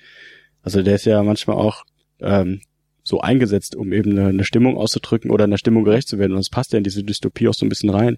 Dieses unterkühlte, emotionslose, eigentlich nur noch irgendwie fassen, aber nicht irgendwie assoziieren oder sowas. Ja gut, das ist, da würde ich dir recht geben, aber also bei mir sind bei dem Lesen von diesem Buch keinerlei Bilder im Kopf entstanden. Null, nichts. Ich war alles leer.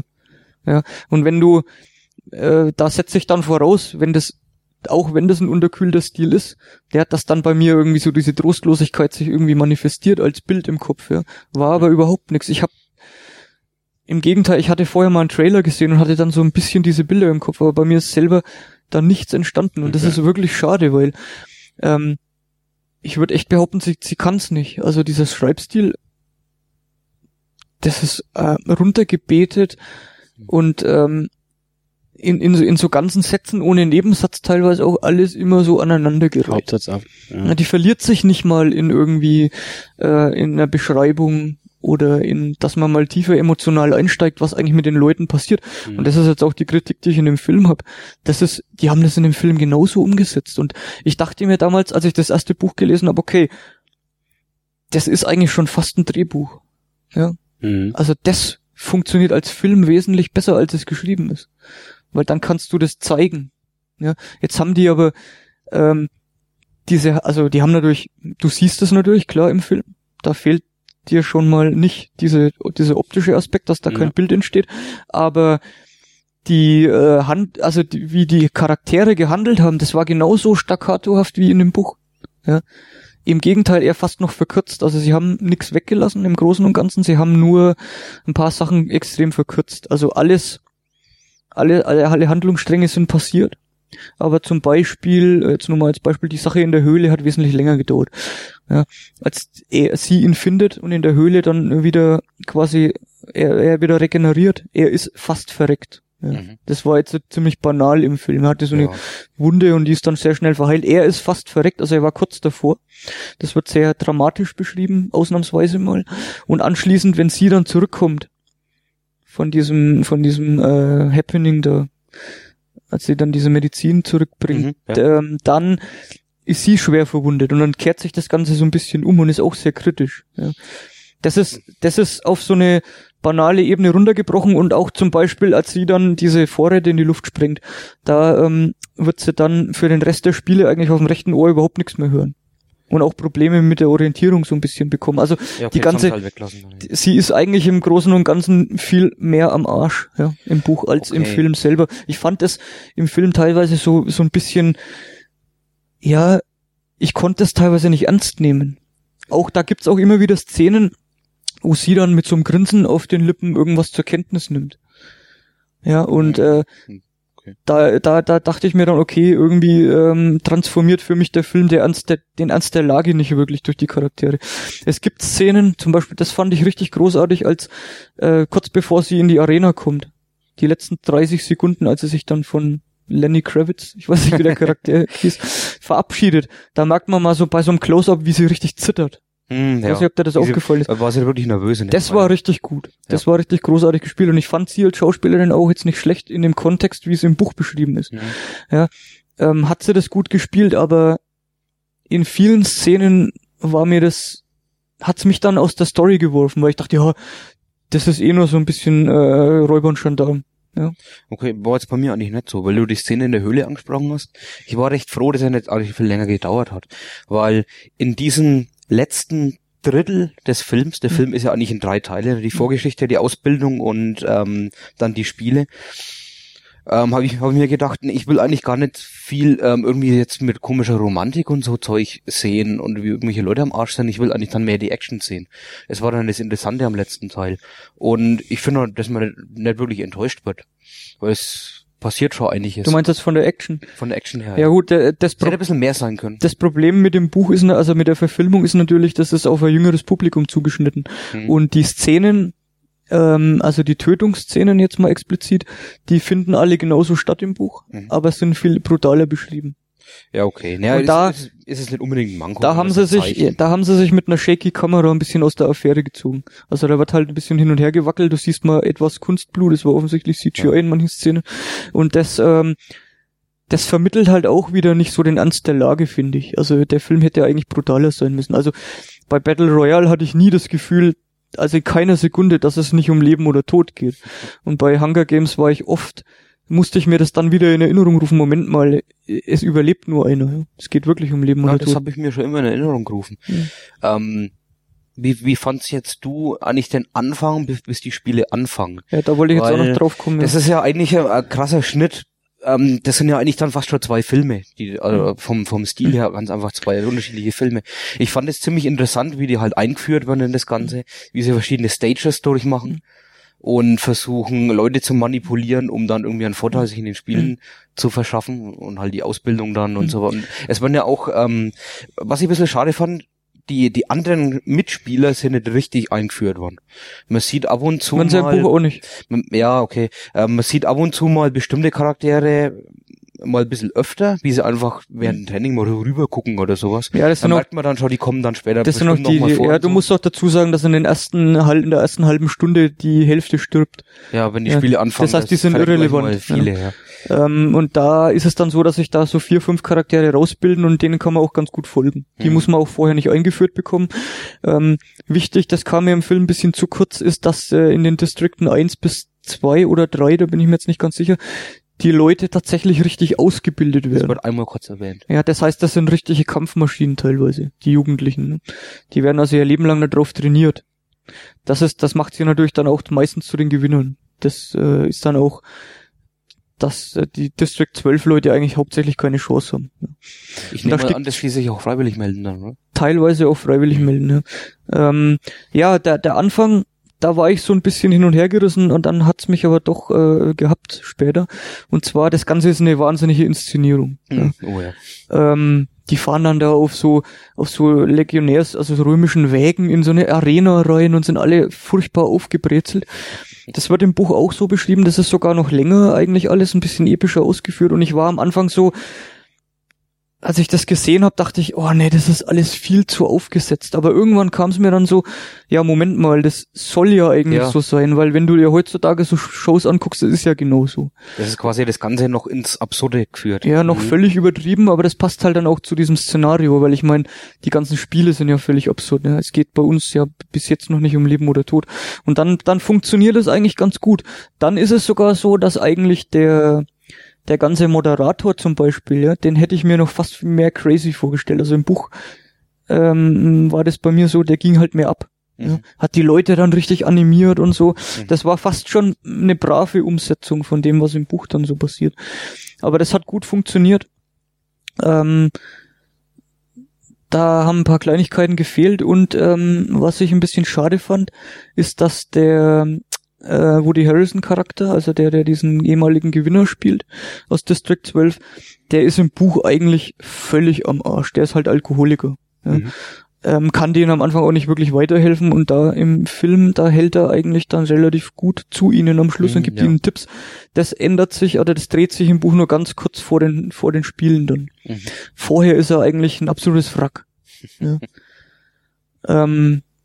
Ich war auch so ein bisschen skeptisch. Woody Harrelson habe ich mir in der Rolle irgendwie so gar nicht vorstellen können. Das hätte für mich eher so ein richtig abgefuckter alter Sack sein müssen. Das hat schon gepasst, fand ich. Aber er hat's gut gemacht. Ja. Also er war gut, aber er ist so ein bisschen mehr positiv dargestellt, als mehr Sympathieträger als im Buch eigentlich. Es ist eigentlich nur die erste Szene im Film, wo er so als Arschloch rüberkommt. Ja, genau, da ist er, schnappt er sich gleich mal die Schnapsflasche und so, ja. Aber dann, er ist relativ schnell, gibt er eigentlich dann den sogar schon Tipps.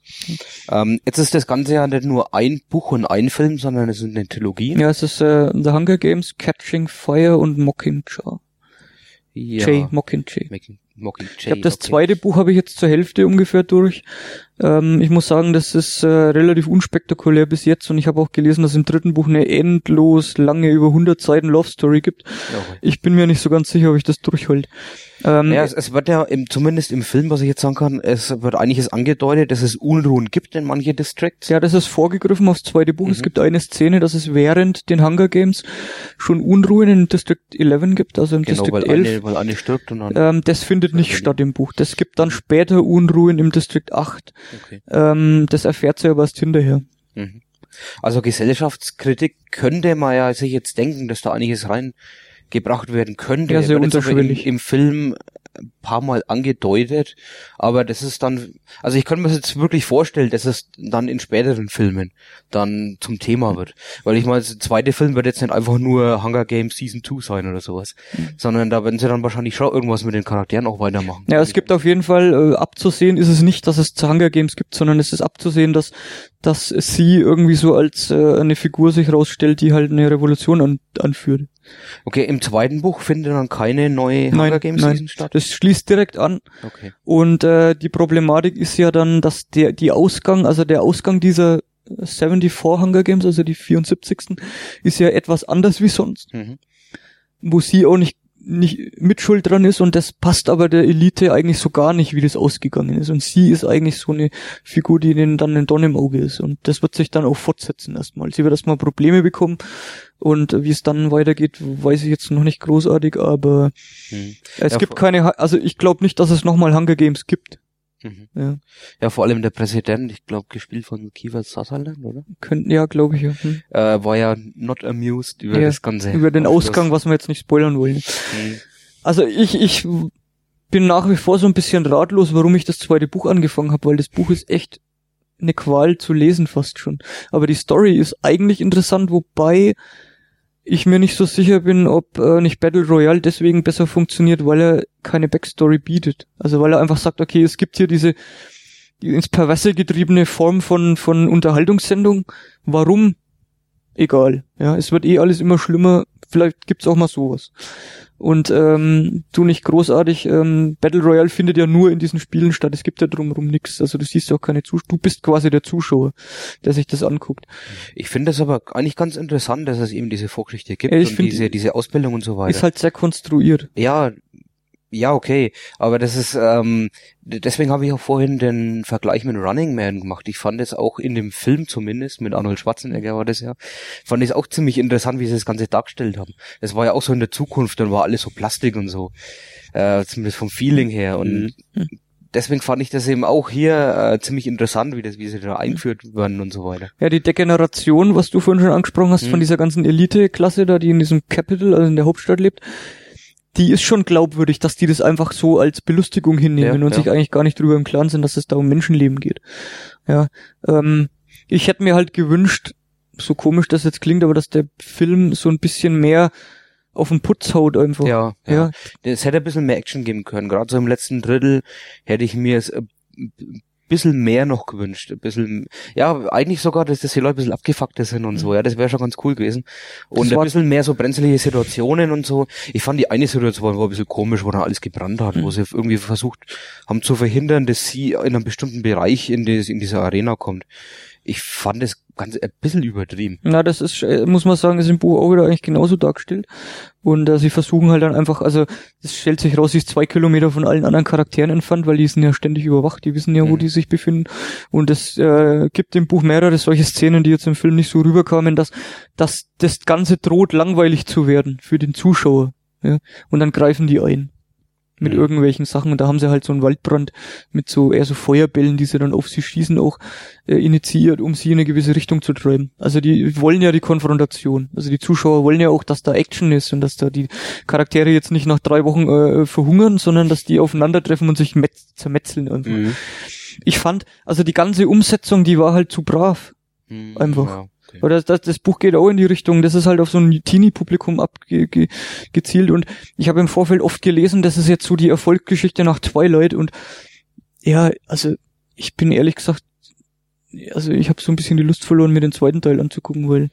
Ja, ich denke mir halt, wenn es dann ganz anders ist, wenn es dann wirklich nur noch um die Utopie geht und nicht mehr um die, oder Dystopie, und nicht mehr um die Spiele, was eigentlich das ist, was mich so gereizt hat bei dem Ganzen. Ich habe mal gedacht, okay, das ist ein bisschen so wie Battle Royale, ein cooles Szenario, die Leute müssen sich umbringen, wollen es aber nicht wirklich, oder sind halt so gezwungen.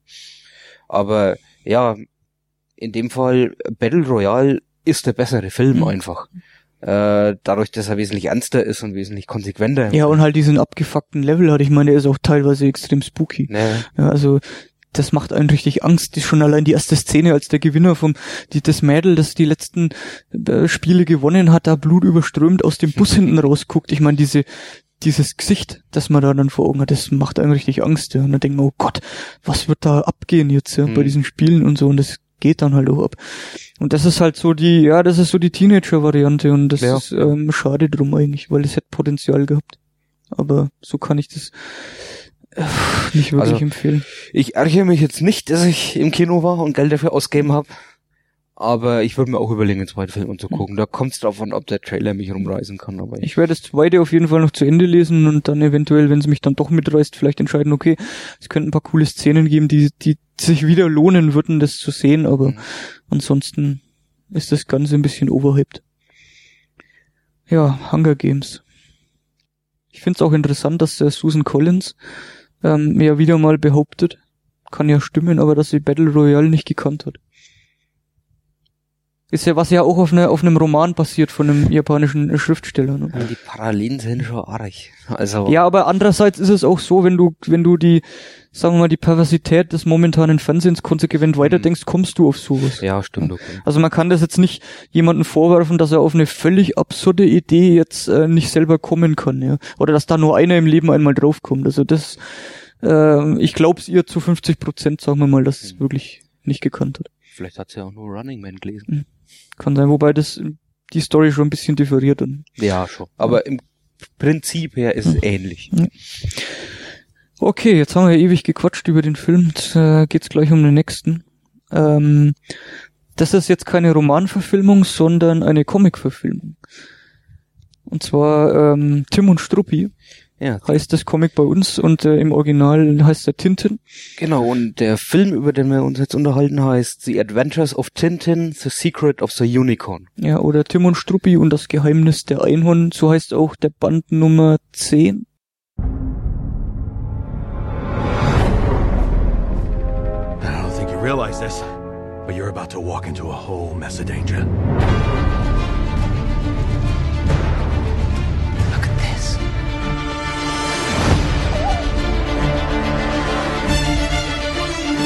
The unicorn. What secrets do you hold?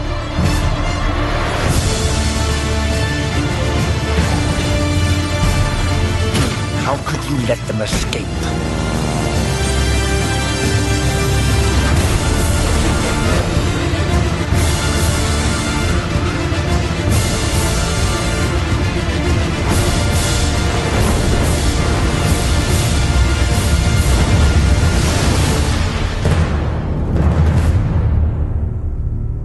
Can't turn back. Not now. Not now.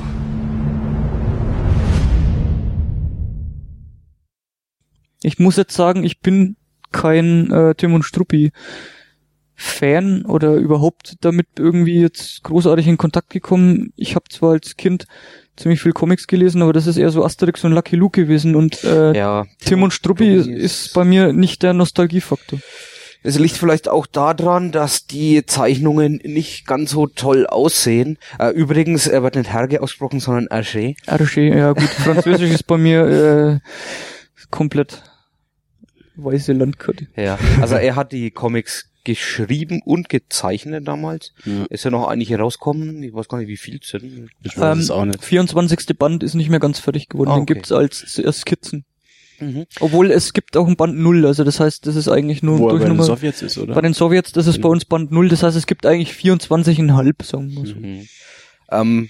Ein weiterer Grund, dass das Ganze nicht so interessant ist, dass Regie in dem Film Steven Spielberg geführt hat. Und Peter Jackson ist auch beteiligt. Ja, als Producer. Was mich allerdings dann wieder dazu bewogen hat, den Film überhaupt anzugucken, ist, wer das Screenplay gemacht hat. Ja. Nämlich 3 Leute. Stephen Moffat von der Sherlock-Serie und Doctor Who, ganz bekannt. Edgar Wright von Shaun of the Dead, Hot Fuzz und Scott Pilgrim und Joe Cornish von dem Comedy-Duo Adam and Joe, die ja eine BBC-Serie gehabt haben und BBC-Radioprogramm. Edgar Wright, muss man sagen, hat auch Regie geführt bei Shaun of the Dead und Hot Fuzz. Genau, und Scott Pilgrim. Ja, das Ganze ist dann offensichtlich so ein bisschen britisch.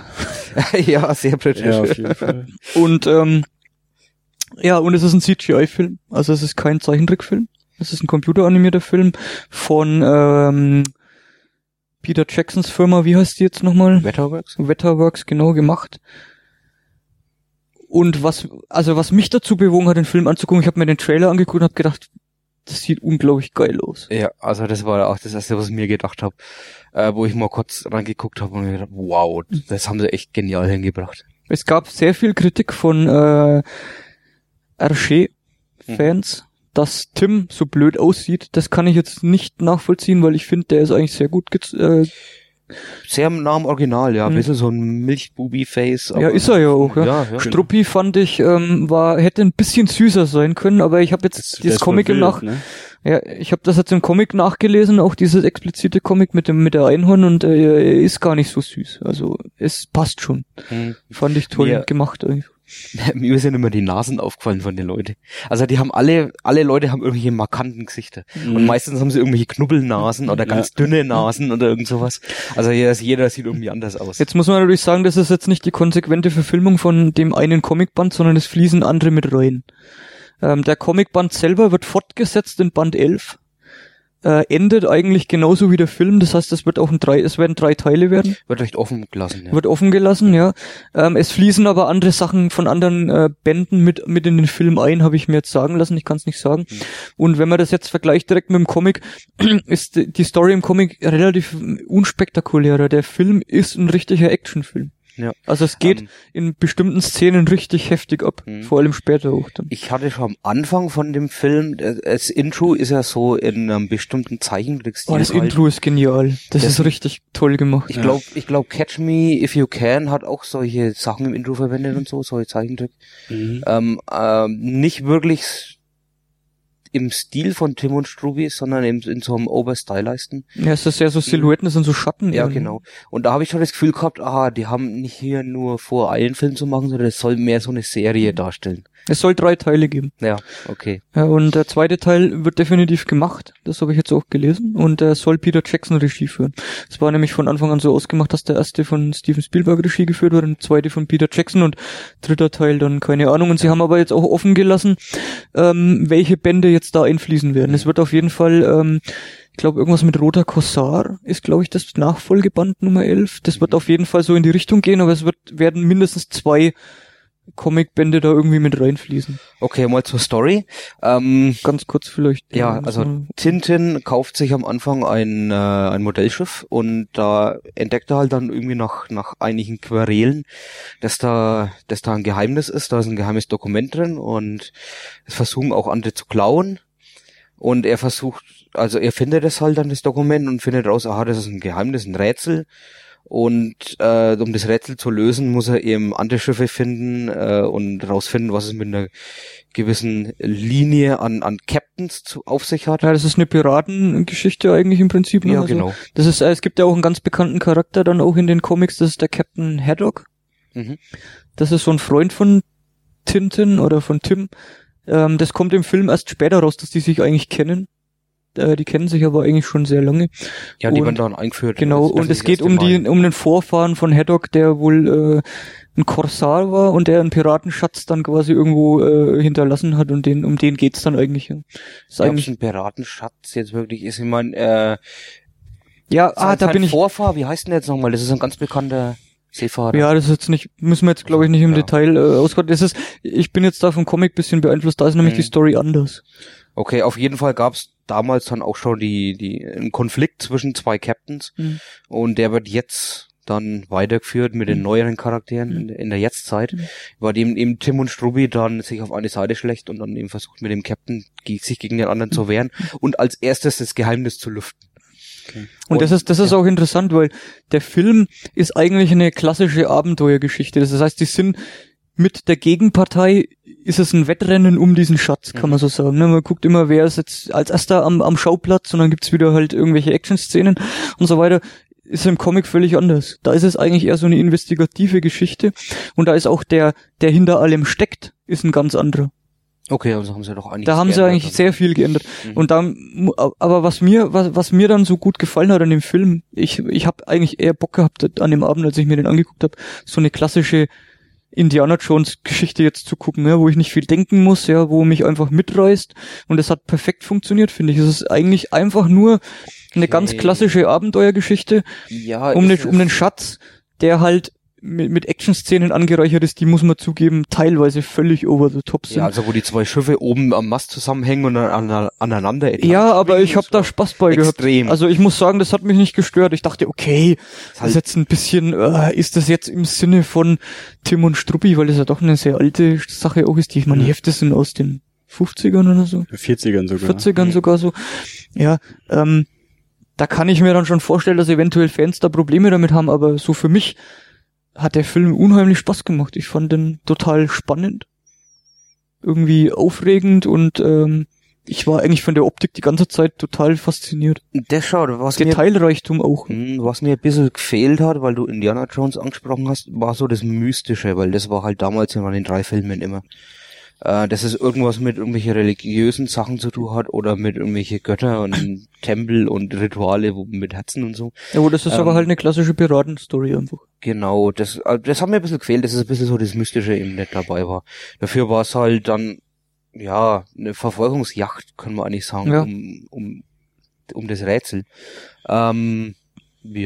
Ich fand's ganz amüsant. Es hat ziemlich gut gepasst. Da ich ja erst die 3 Fragezeichen gehört habe, hat's gut in dieses Schema reingepasst. Ja, der Film sehr ähnlich ist. Der Film ist total 80er. Ja. Das ist auch, also von der Optik nicht, aber von der Story ist der Film komplett 80er. Also das ist Steven Spielberg, sowas kann der einfach. Ja, so, also das muss man ihm echt zugute halten. Ich meine, die Indiana Jones Filme sind alle grandios, bis auf den neueren, der halt einfach storytechnisch bekloppt ist, aber von der Optik her wieder und von Harrison Ford her eigentlich total verschwendet war. Ist das auch so ein Ding aus der Zeit, und da funktioniert es. Und wenn man sowas mal wieder sehen will und jetzt nicht mit dieser CGI-Optik ein Problem hat, dann ist das klasse. Und ich habe auch echt Lust, den mir nochmal anzugucken, weil der so viel Detailreichtum hat. Auch von der Optik her, von der Story her muss man jetzt nicht nochmal sehen, weil der ist nicht besonders kompliziert. Ich habe jetzt den neuen Indiana Jones nicht gesehen, aber ich habe schon öfter gehört, dass Tim und Struppi der Film der bessere Indiana Jones. Ja, auf jeden Fall. Ja, also von der Story her ist der auf jeden Fall besser. Aber du kannst jetzt nicht das direkt vergleichen, weil Tim ist nicht Indiana Jones. Ja, okay. Ja, der ist ja eher so was ist er denn eigentlich? Ein Journalist, ne? Oh Gott, kann ich auch nicht. Ich kam nicht so richtig hundertprozentig raus. Wie fandst du die komödiantischen Aspekte? Ich fand sie teilweise nicht wirklich witzig. Also. Ja, das ist so das Ding, ich finde auch jetzt Indiana Jones nicht so in der Hinsicht witzig, dass ich mir hier einen ablach, wenn ich hier im Sessel sitze. Aber das Niveau finde ich eigentlich ähnlich. Ja, also das ist so, das sind so Schmunzler halt einfach. Genau. Aber das ist ja jetzt keine Komödie. Bei Indiana Jones ist es halt eher der Faktor, dass er eigentlich schon fast etwas tollpatschig ist in manchen Situationen dann auch. Und das ist diesmal der Captain dann gewesen. Ja, das ist dann das, was der Captain übernimmt, dadurch, dass er halt ständig eigentlich nur auf der Suche ist nach seiner nächsten Flasche Whisky. Das ist auch diese schöne Szene auch, als er muss unbedingt durch diese Tür. Ja, und man weiß eigentlich nicht warum, und dann geht die Tür auf und dahinter ist halt einfach nur Schnapslager. Ja. Das macht Spaß. Also der Film kann man jetzt nicht über Schauspieler sprechen, es gibt ja keine. Ist handwerklich super gemacht, und es gibt halt, dadurch, dass er CGI ist, gibt's halt unglaublich abenteuerliche Kamerafahrten, die du halt so gar nicht realisieren kannst, wenn du den Film in real drehst. Das haben sie vollkommen ausgenutzt. Das haben sie richtig gut ausgenutzt, und es wirkt auch nicht irgendwie jetzt mit Gewalt gemacht oder so. Ja, ist auch Gott sei Dank nicht 3D. Und da macht es Spaß. Ich hoffe auch, dass der nächste Teil nicht 3D wird. Ich habe manchmal Lust auf so Abenteuergeschichten, deswegen lese ich auch öfter mal gern mal so ein Spirou Fantasio Heft einfach, weil das sind ja auch so klassische Abenteuergeschichten, und da funktioniert der Tim und Struppi Film super. Also ich guck mir den demnächst nochmal an, weil ich viel von den Hintergründen und so mir nochmal genauer ansehen will, weil da steckt total viel Detail drin. Also rein von der Optik her meinst du jetzt, oder? Ja. Ja, also mich hat es wirklich gewundert, dass sie das so extrem gut hingebracht haben. Aber mittlerweile ist die Technik schon extrem weit. Man wird doch mal wieder verblüfft von sowas. Halt jetzt in dem Fall, dass sie halt jetzt Menschen darstellen und nicht irgendwelche komischen Spielsachen oder so, und man eben die Gesichter und die Mimik sieht. Die Bewegungen sind sehr gut gemacht. Es gibt ganz wenige Szenen, ich kann mich glaube ich so an 3 erinnern oder so, wo du mal in Nahaufnahme so eine Hand siehst oder irgendeine Bewegung siehst, die dann wieder nicht so wirklich richtig realistisch ist. Ja. Aber im Großen und Ganzen, wie die sich bewegen am Anfang auf diesem Flohmarkt, wie die da laufen und so weiter, es fällt einem nicht auf. Jetzt wie zum Beispiel als Beispiel diesen ersten Final Fantasy Film, wo du ständig merkst, das ist so abgehackt, das reißt dann immer raus. Ja. Wenn das ein Zeichentrickfilm ist, dann ist man das gewohnt, dass das nicht realistisch sein soll. Ja, wobei Tim und Struppi ist ja eigentlich auch von der Optik her nicht auf Realismus ausgelegt, sondern auf Comic. Ja, also es will ja das Comic irgendwie transferieren im Prinzip in so ein dreidimensionales Geschichte. Ja, also zumindest den groben Stil will so anhalten. Also ich hätte echt nicht gedacht, dass der Film mir so viel Spaß macht. Ja, hätte ich auch nicht gedacht. Ich bin ja leider eingepennt. Aber du hast die erste Hälfte gesehen. Ich war auch müde. Ja, nee, der Film ist schon cool auf jeden Fall, was man gesehen hat. Auch. Also ich würde auch sagen, The Adventures of Tintin, The Secret of the Unicorn ist mehr zu empfehlen als The Hunger Games. Ja, das kannst du jetzt nicht vergleichen. Das ist ein ganz anderes Actionfilm. Ich kann aber auch sehr gut verstehen, und ich würde mich da, glaube ich, fast dann auch mit dazu zählen, wenn ich wirklich ein riesiger Tim und Struppi-Fan wäre, ja, von Kindheit an.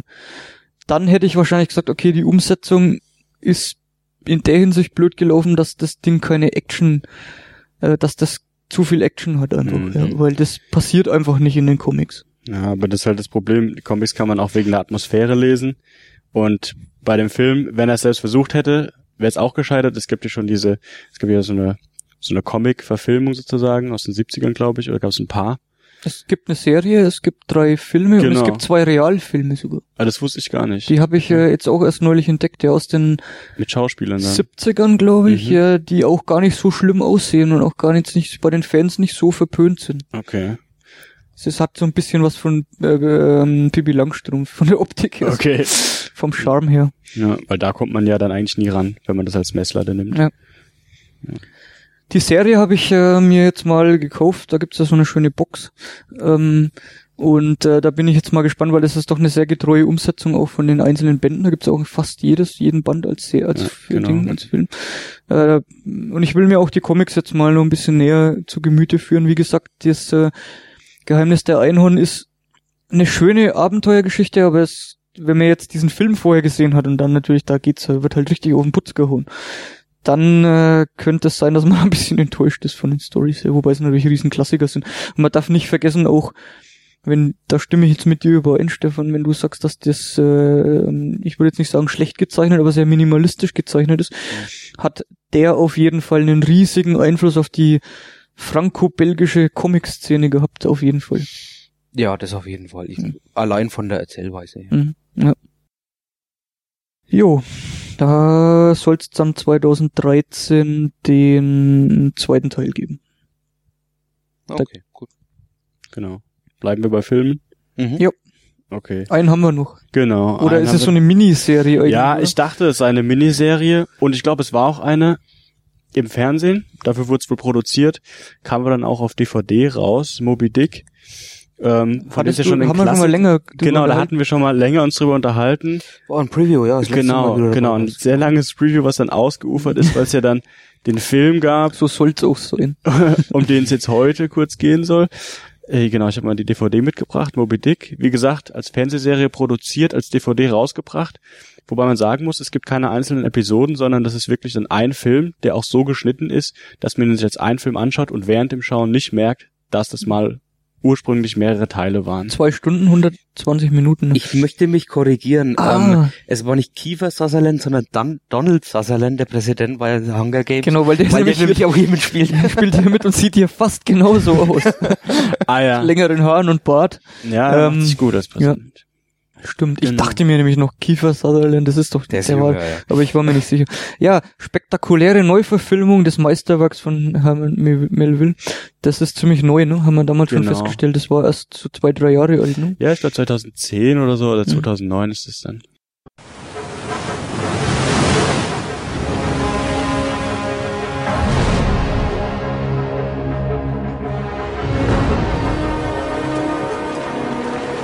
What do you say, boys? Will you chase him with me? Across both sides of land and all sides of earth. Will you do it? Yes! Fateful mission.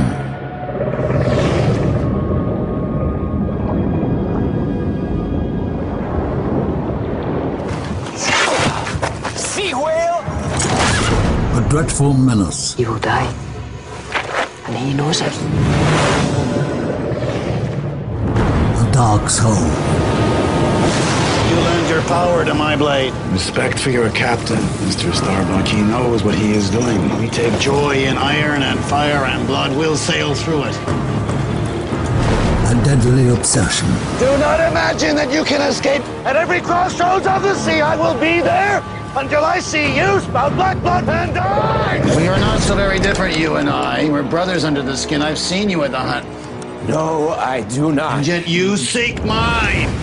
Our captain is taking us to the bottom of the sea. A terrifying threat. Goliath beneath the air. He's there, though, boys. I can feel it. What's happening? Here we are again. Oh, hard! Strike now! Hold on! Woo! Hold on! Hard!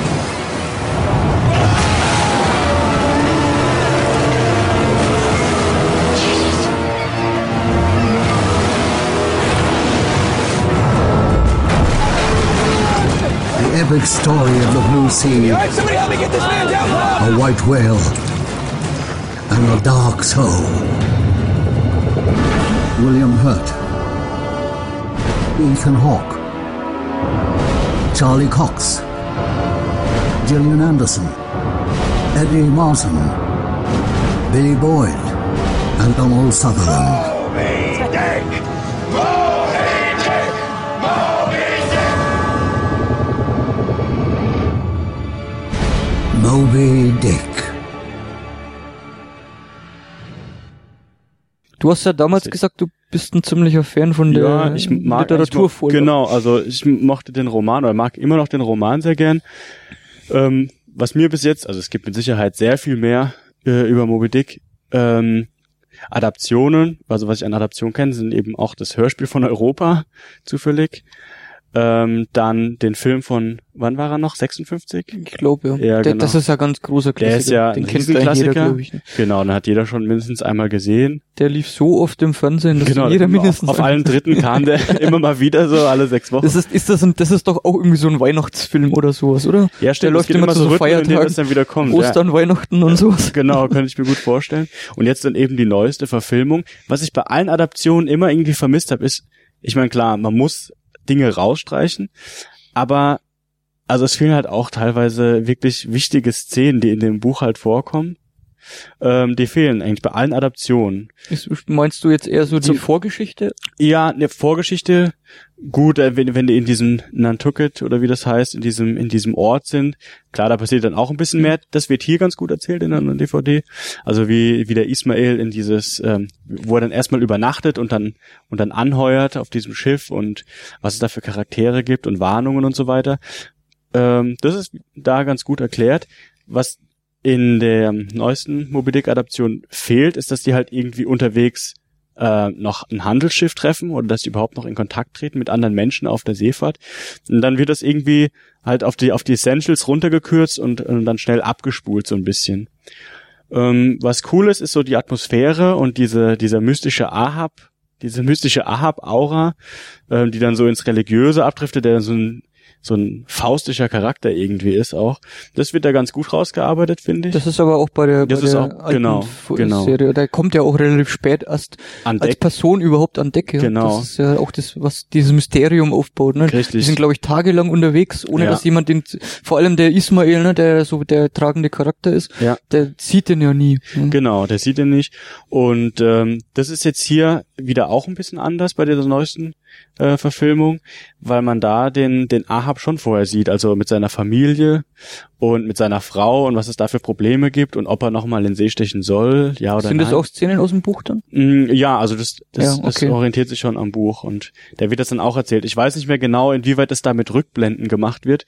In der Verfilmung passiert es dann so, dass es eben chronologisch ist, also in dem Dorf sieht man auch schon den Ahab, sieht seine Frau, was da so passiert. Dann geht's los auf dem Schiff, aber da ist er eigentlich schon relativ früh präsent. Deswegen kommt es einem so ein bisschen gekünstelt, kondensiert vor und das hat dann so ein bisschen gestört. Also ich hätte halt gerne mal eine Moby Dick-Verfilmung, die unerträglich ist und 12 Stunden dauert, wo alles sozusagen dann vorkommt, inklusive Bibelzitate und Nebengeschichten, irgendwelche. Eine Serie. Ja, genau, oder halt eine Serie. Deswegen, das war meine Hoffnung ja auch. Also in der Bewerbung kam es schon immer schlecht weg, also es hätte mich warnen können, aber ich habe mir gedacht, naja, wenn es eine Serie ist, dann ist es vielleicht deswegen schlecht weggekommen, weil die eben genau das gemacht haben. Was du gern wolltest. Was ich gern wollte. Im Endeffekt war es absolut nicht der Fall. Es ist halt einfach nur ein Film, der jetzt auch nicht schlecht ist, also man muss ihn nicht so zerreißen.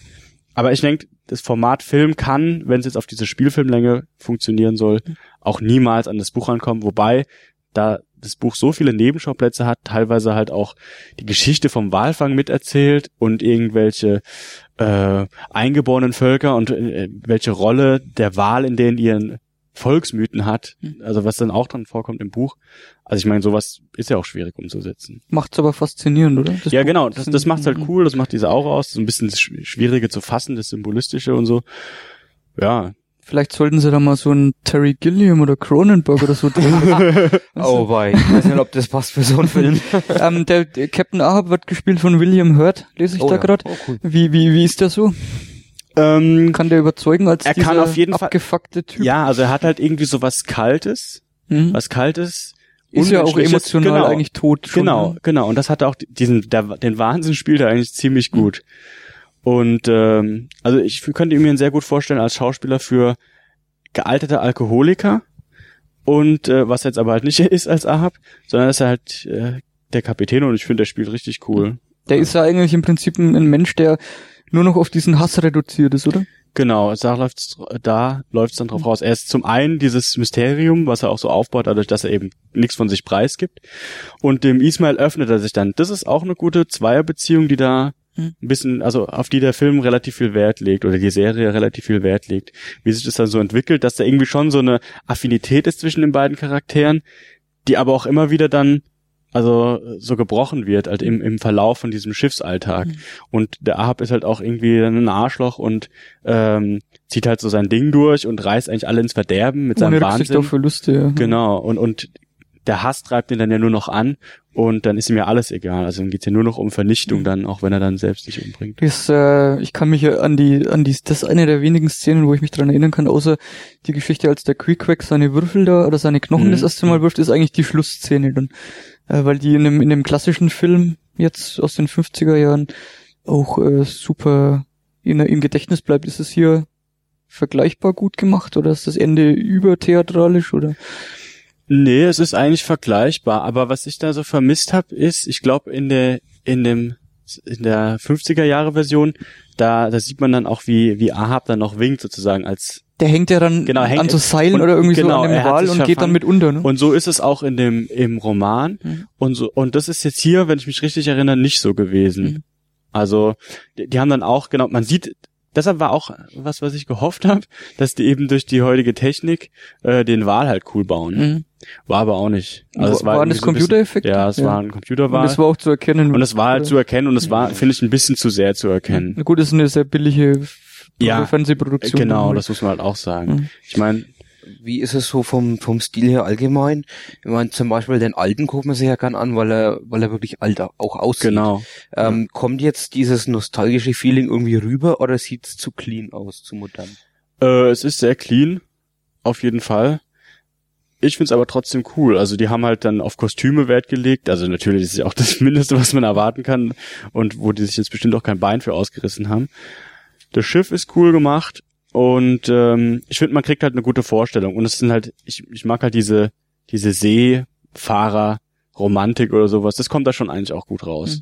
Auf jeden Fall. Das heißt, der hat schon das wäre jetzt die Frage gewesen, so abschließend, ob der jetzt eine Daseinsberechtigung hat in Bezug auf den alten Film auch. Aber du sagst ja, der ist nicht schlecht. Er ist nicht schlecht, aber ich glaube, wenn ich jetzt sagen würde, er hätte eine Daseinsberechtigung, würden Leute, die den alten Film mögen, mir widersprechen.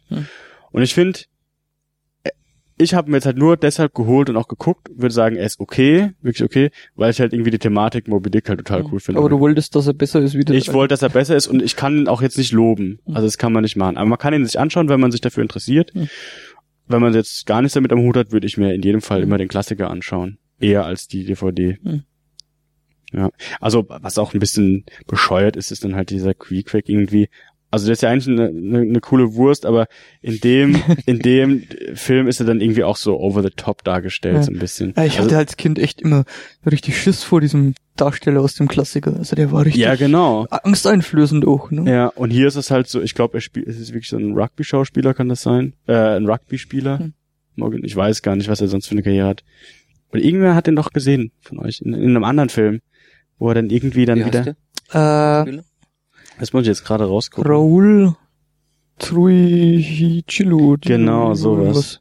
Da hatten wir doch das letzte Mal, als wir darüber geredet haben, diesen unglaublich irren Namen von dem Hauptdarsteller, von dem Darsteller aus dem Klassiker, der irgendwie von Tralala und so. Genau. Das hatten wir noch extra vorgelesen, das war sehr faszinierend, ja.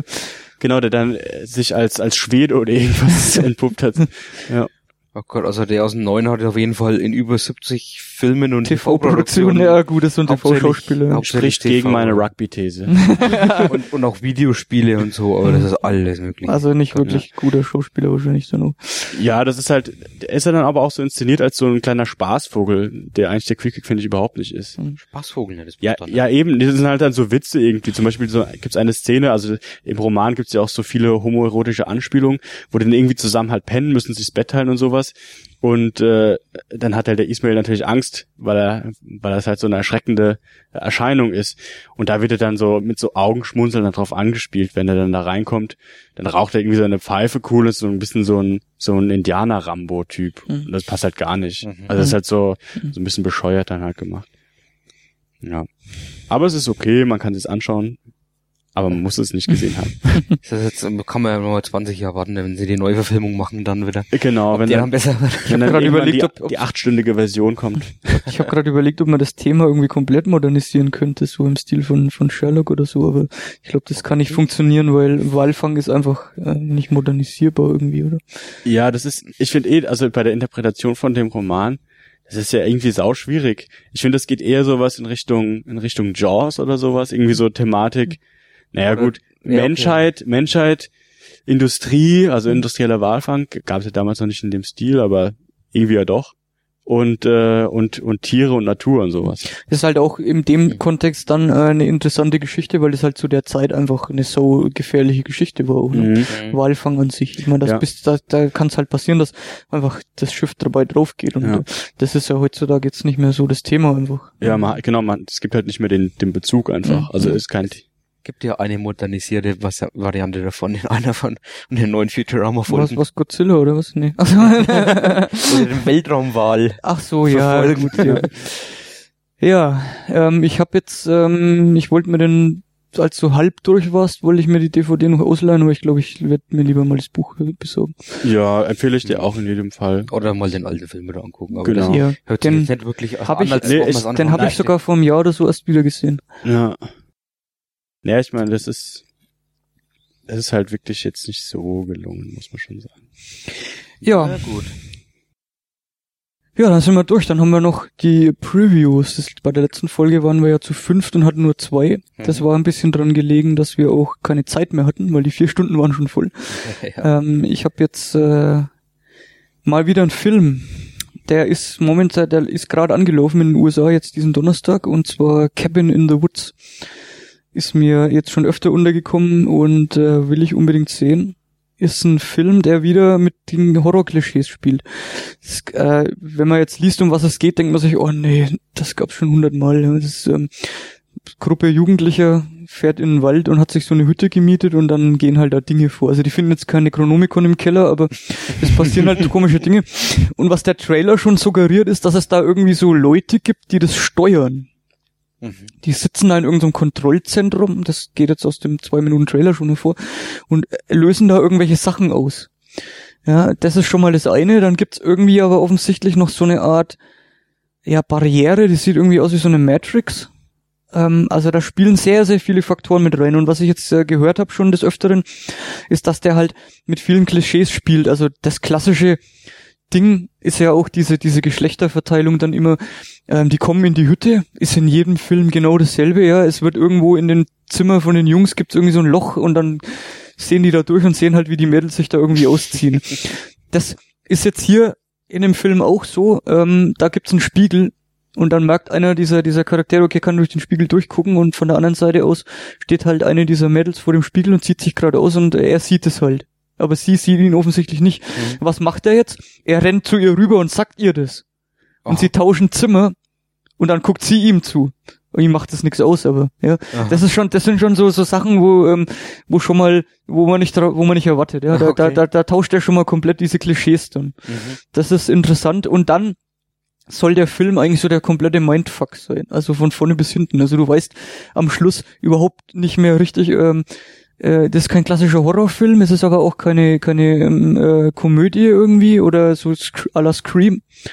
Ja, er hat auch furchteinflößende Szenen, aber man weiß nie, was eigentlich vor sich geht. Ja, also es kehrt sich dauernd um. Dann gibt's da diese Leute, die offensichtlich da was steuern oder wieder nicht. Also es ist irgendwie, ich habe nur Positives gelesen, dass der Film das schafft, eigentlich mal wieder so richtig in das Horrorgenre was Neues reinzubringen. Okay, hört sich auch mal interessant. Und auch bei Filmspotting, die waren auch relativ begeistert. Okay. Die Schauspieler müssen jetzt nicht gerade so wahnsinnig gut sein, sind auch hauptsächlich neue Leute. Aber einfach die Story muss gut sein. Und ist J.J. Abrahams ist dran beteiligt an der Story. Also das ist ja schon mal jemand, den man kennt auch. Cabin in the Woods. Schade, der läuft bei uns noch gar nicht an. Das wäre doch so ein Kandidat gewesen für die Fantasy Filmfest Nights zum Beispiel. Aber das war zu früh jetzt, der lief ja jetzt erst dann. Und ich hoffe, dass der vielleicht im September dann, aber das so lange kann ich nicht warten, Fantasy Filmfest läuft vielleicht. Ja, kann man mal gucken. Weil in Synchro geht es halt wieder gar nicht und ich würde mal sagen, dass die Blu-ray vielleicht in 2 Monaten, 3 Monaten in den USA draußen ist, dann kann man sich den da beschaffen. Der ist auch, der Titel suggeriert ja auch erstmal, dass es wieder so eine banale, immer gleiche Story ist. Cabin in the Woods, die haben sich ja, denkst du ja im ersten Moment, okay, die haben sich nicht mal Mühe gegeben, genau. Das ist ein toller Titel, aber das ist auch System. Ja. Und irgendwie das Haus ist auch auf diesem Poster, ist das Haus auch wie so ein, wie heißt dieser Würfel? Rubik-Würfel sieht das aus und ist so gegeneinander verdreht, die Geschosse. Also irgendwie muss das Haus auch so dynamisch sein. Und gibt's dann auch, so zeigt der Trailer zumindest so einen Keller, wo dann auch diese Steuerzentrale ist und so. Also das ist, glaube ich, ein richtig interessanter Film. Ich war schon lange nicht mehr so angefixt von so einem Genre-Film einfach von vornherein, weil du liest nur Sachen drüber, völlige Neudefinition von was eigentlich klingt wie schon 100-mal da gewesen. Cool. Wahrscheinlich ist es voll enttäuschend nachher. Und es geht auch nicht in Richtung Tucker and Dale vs. Evil, also dass der nur das aus einer anderen Perspektive zeigt, sondern es soll wirklich was richtig Innovatives sein, auch was Neues reinbringt. Klingt ziemlich großartig. Im Vorfeld so. Jetzt habe ich da total die Erwartungen geschürt. Ja, du hast mich jetzt schon ziemlich angefühlt. Wie alle anderen auch. Wenn der Film nicht gut ist, bist du Ja, genau, ich mach dich persönlich verantwortlich. Ich kann damit leben. Wehe, der ist nicht gut. Genau, also mir sind 2 Sachen eingefallen. Eine, die schon jetzt hier liegt als Buch. Genau, eigentlich so ein Vergleich, auch wieder Buch und Film. Das Buch und der Film heißen American Hardcore. Das Buch ist geschrieben von Stephen Blush und hat den Untertitel A Tribal History, in dem in Bildern, abgedruckten Flyern, Interviews und kleinen Anekdoten die Geschichte des American Hardcore, also es geht hier nicht um Pornofilme, sondern um Musik, also um diese amerikanische Variante des Punk in den 80er Jahren, in den frühen 80er Jahren. Und dazu gab's auch, ich weiß nicht, vor wie vielen Jahren, 4 Jahren oder so, oder 5 Jahren, eine Dokumentation, die dieselbe Thematik sozusagen abhandelt. Hast du die gesehen? Ja. Ich hab die auch damals geguckt, ja. Die lief bei uns sogar im Kino. Ja, genau, die war eigentlich also relativ groß. Programmkino auch, ja. Ja, eben, die kam überall, gibt's auch auf DVD, gibt's auch im Mediamarkt und sonst wo. Und genau. Da kann man das dann so ein bisschen vergleichen, was da die Unterschiede vielleicht auch sind und wie was passiert auf was? Ist das Buch zuerst da gewesen? Das Buch ist zuerst da gewesen, genau. Die DVD kam dann später. Da gab's glaube ich auch einen Sampler dazu dann mit bestimmt, Musik ich glaube, das wurde krass ausgeschlachtet, genau. Hat der Stephen Blush. Hat der nicht auch noch ein paar andere so Bücher geschrieben? Bestimmt einiges gemacht. Über Punk und New Wave und tralala. Ja, genau, hier hinten werden auch so ein paar Werbungen gemacht. Aber so alte Flyer sind auch immer sehr cool. Ja, also das ist halt richtig geil, genau. Mal gucken, was sie. Also er ist Gründer des Seconds Magazine. Er ist in Spin vorgekommen, Interview, Village Boys, Details und High Times. Also das ist quasi so ein Experte für Hardcore. Genau, wie es immer so schön heißt bei der Tagesschau und so. Ja, richtig. Ja, es gibt ja wirklich so ein paar Leute, die irgendwie, es gibt noch The Philosophy of Punk bei Craig O'Hara oder wie der heißt. Und die werden dann immer auch in Universitäten eingeladen und sind dann sozusagen die Aushängeschilder, die pseudowissenschaftlichen Aushängeschilder von irgendeiner Subkultur. Ja, das ist halt noch so eine Ära gewesen, wo noch viel so do-it-yourself und zusammengehäckselte und geklebte Flyer und sowas, das ist schon echt ein schönes ja, vor allem jeder hat ja zu irgendeiner Zeit mal Hardcore gehört oder hört halt immer noch die wichtigsten Bands. Ja, hier habe ich schon gesehen, Poison Idea Cover. Genau. Und das ist dann eigentlich auch ganz cool, weil man das Lustige ist ja, man liest sich sozusagen das, was man vorgibt, das, was man als seine eigene Subkultur, zumindest was die Musik, die man hört, angibt, was man da so dafür ausgibt, liest man sich dann hier erstmal als Wissen an in einem Buch. Aber das ist auf jeden Fall ganz cool, allein wegen der Bilder. Wie weit führt das Ganze? Geht es, sagen wir mal, bis zu einem bestimmten Jahr, bis zu einer bestimmten Band? Bis 86. Er hat also das Buch ist eingeteilt in verschiedene Thematiken. kann man ja schon mal vorsagen. Es geht um Themen wie Geschlechterverhältnis in der Subkultur, die Anfänge, dann einzelne Bands, also die Riesenbands wie Black Flag oder Misfits oder sowas. Bad Religion hat, glaube ich, auch ein eigenes Kapitel. Die werden dann halt besonders lang vorgestellt und Minor Threat und so. Genau, dann gibt's wahrscheinlich auch noch die ganze Straight Edge Thematik. Genau, die kommt da auch noch drin vor. Genau, dann halt verschiedene, also die haben ja noch, genau, dann gibt's Boston Hardcore, dann gibt's LA Hardcore, dann gibt's Ost, West, sonst was Küsten und diese ganzen, und dann gibt's noch irgendwann Crossover. Gibt's noch eine dritte Küste. Ja. Ja, die Sachen, die daraus entstanden sind. Also man muss mal dazu sagen, ich mag solche Sachen auch, so Hardcore aus der Zeit. Aber ich mag so diesen modernen Hardcore überhaupt nicht. So dieses dicke Hose Metal-Rap-Hardcore-Zeug. Ihr so irgendwie Sick of It All und ja gut, die kommen aus der Zeit, aber dann auch so modernere Sachen, die mag ich überhaupt nicht, wo dann so Metal-Einflüsse sind. Ja, aber da geht's ja jetzt wirklich um diese Sachen, die aus dem Punkrock entstanden sind, ne? Genau, da geht's um diese ganz frühen Einflüsse. Also die haben auch alle dann, keine Ahnung, als ihre Helden Sex Pistols und die Addicts und sowas alles genannt. Aber die wollten dann halt so radikaler noch sein, ne? Und genau. Politischer teilweise. Teilweise auch politischer, genau, das ist dann auch noch da mit drin. Ja, das halt Cover ist ja auch wieder so richtig blutüberströmt, hier einer mit einer läuft ihm das Zeug aus der Fresse. Das Backcover ist besonders schön, da geht's halt mal wieder in der Moshpit ab.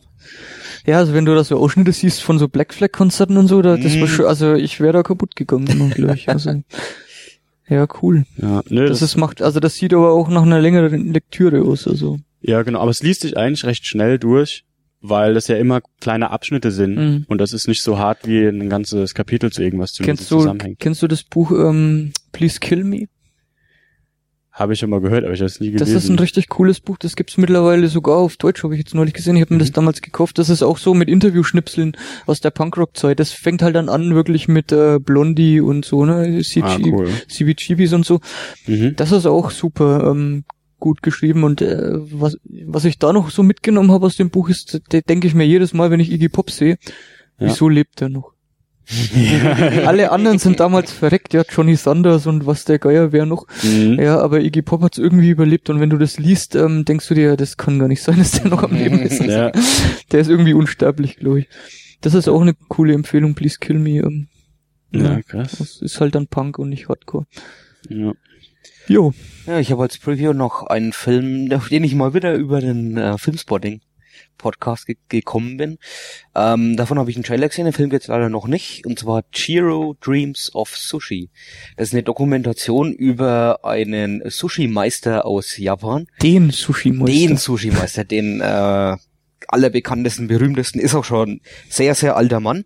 Es geht um ihn und seinen Sohn, der jetzt auch schon so ein geschätzte 50 ist, der dann irgendwann wohl das Sushi-Geschäft übernehmen wird. Ist ja immer noch sein Auszubildender, ne? Ja, weil da muss man dazu sagen, er hat ja auch noch 2 weitere Söhne, die teilweise schon selber Restaurants haben.